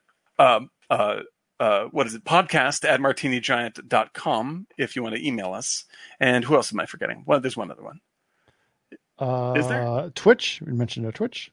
And and obviously you can watch these videos that we recorded today on twitch.tv/Martini Giant. The most useful and awesome thing you can do is to tell people about us. Yes. If you can Facebook us, send people the link, come to these videos, send them to these videos right here where they can catch up on stuff or get a preview of what the podcast is, or rate us and review us on Apple Podcasts. We should note that we're actually about the middle of actually expanding this whole Martini Giant thing, not just baby steps experimenting in this, but we're going to think, we were given the opportunity through Twitch to actually monetize through Twitch. So we're going to be doing that. And hopefully you guys can help support that. The more that people come to watch us on Twitch, the more that's going to help us in that area. But we're also going to open a store and buy all kinds of Martini Giant crap. And things to send people, cool stuff. Yeah. It's going to be great. So really, anything you can do to share and let people know about us, it really helps us. So that would be fun because we enjoy doing this and we love our chats, and it was awesome hanging out with all of you guys on chat today. Oh, as usual, man. Yeah, as usual. So everybody in the chat, Alan, Dave, everybody. Thank you. Thank you so much, Jason, of course, everybody. And let us know what you want us to hit this weekend, and we will definitely take a look at it. Life Force soon. Life Force is there. Domino Principle is also there. So I don't know what Life Force is, but I'm willing to try. Oh, dude, you are going to love Life Force. It is like a Hammer horror film where it's like Baby Driver, but just more coherent. It spins wildly out of control in the best possible way. I strongly. By the way, all day today, like I was singing, like what's his name? Baby Driver, like Holy Diver. Oh, yes. There is a very famous streamer fly called the Unholy Diver. Yeah, I don't even know what that is. Oh, a fly is like fishing. Fly fishing, yeah. I was going to ask if we were going to talk about fly fishing. We hadn't talked at all in this episode. Diver. There we are. Streamer. I'm going to put that up and see if I can find a picture of it. We did substantially less fly fishing talk than normal on this episode. I know. I have to dedicate an entire fly fishing. Yeah, we're going to have the river runs through an episode that we don't even talk about the movie. That's all it is. That's what we're going to do. We love river runs through it. We love Redford. It's a Redford. That's a Redford thing to land on right there. See, wrapped it all back around. By the way, I have this thing where Dan, roll with me on this. Hit it. I feel like Robert Redford likes to come across as a little boy. And when he had his backpack on in that show, in whatever the hell we watched, I can't remember if I got it. Sneakers. And he had it on, like both here, not hanging, but he put it on. A little kid. So good. He's a little kid. And he does that in movies sometimes. He did it in 3 Days of the Condor. It's like, I want to look like a kid going to school, like an all-American kid. Yeah. So I'm going to wear my backpack like an all-American kid. Yeah, is that such a crazy theory? No, I don't think so. I think that's hear you. Like, I think there's that is what he madly traded on, was a weird combination of this old, like this little boy charm, this very Americana face, and then he wanted to make movies that were strangely political and a little unnerving. And I think that's always been great. I put a link in our stream to the Unholy Diver. Right. He's running down the hallway with a backpack like a kid.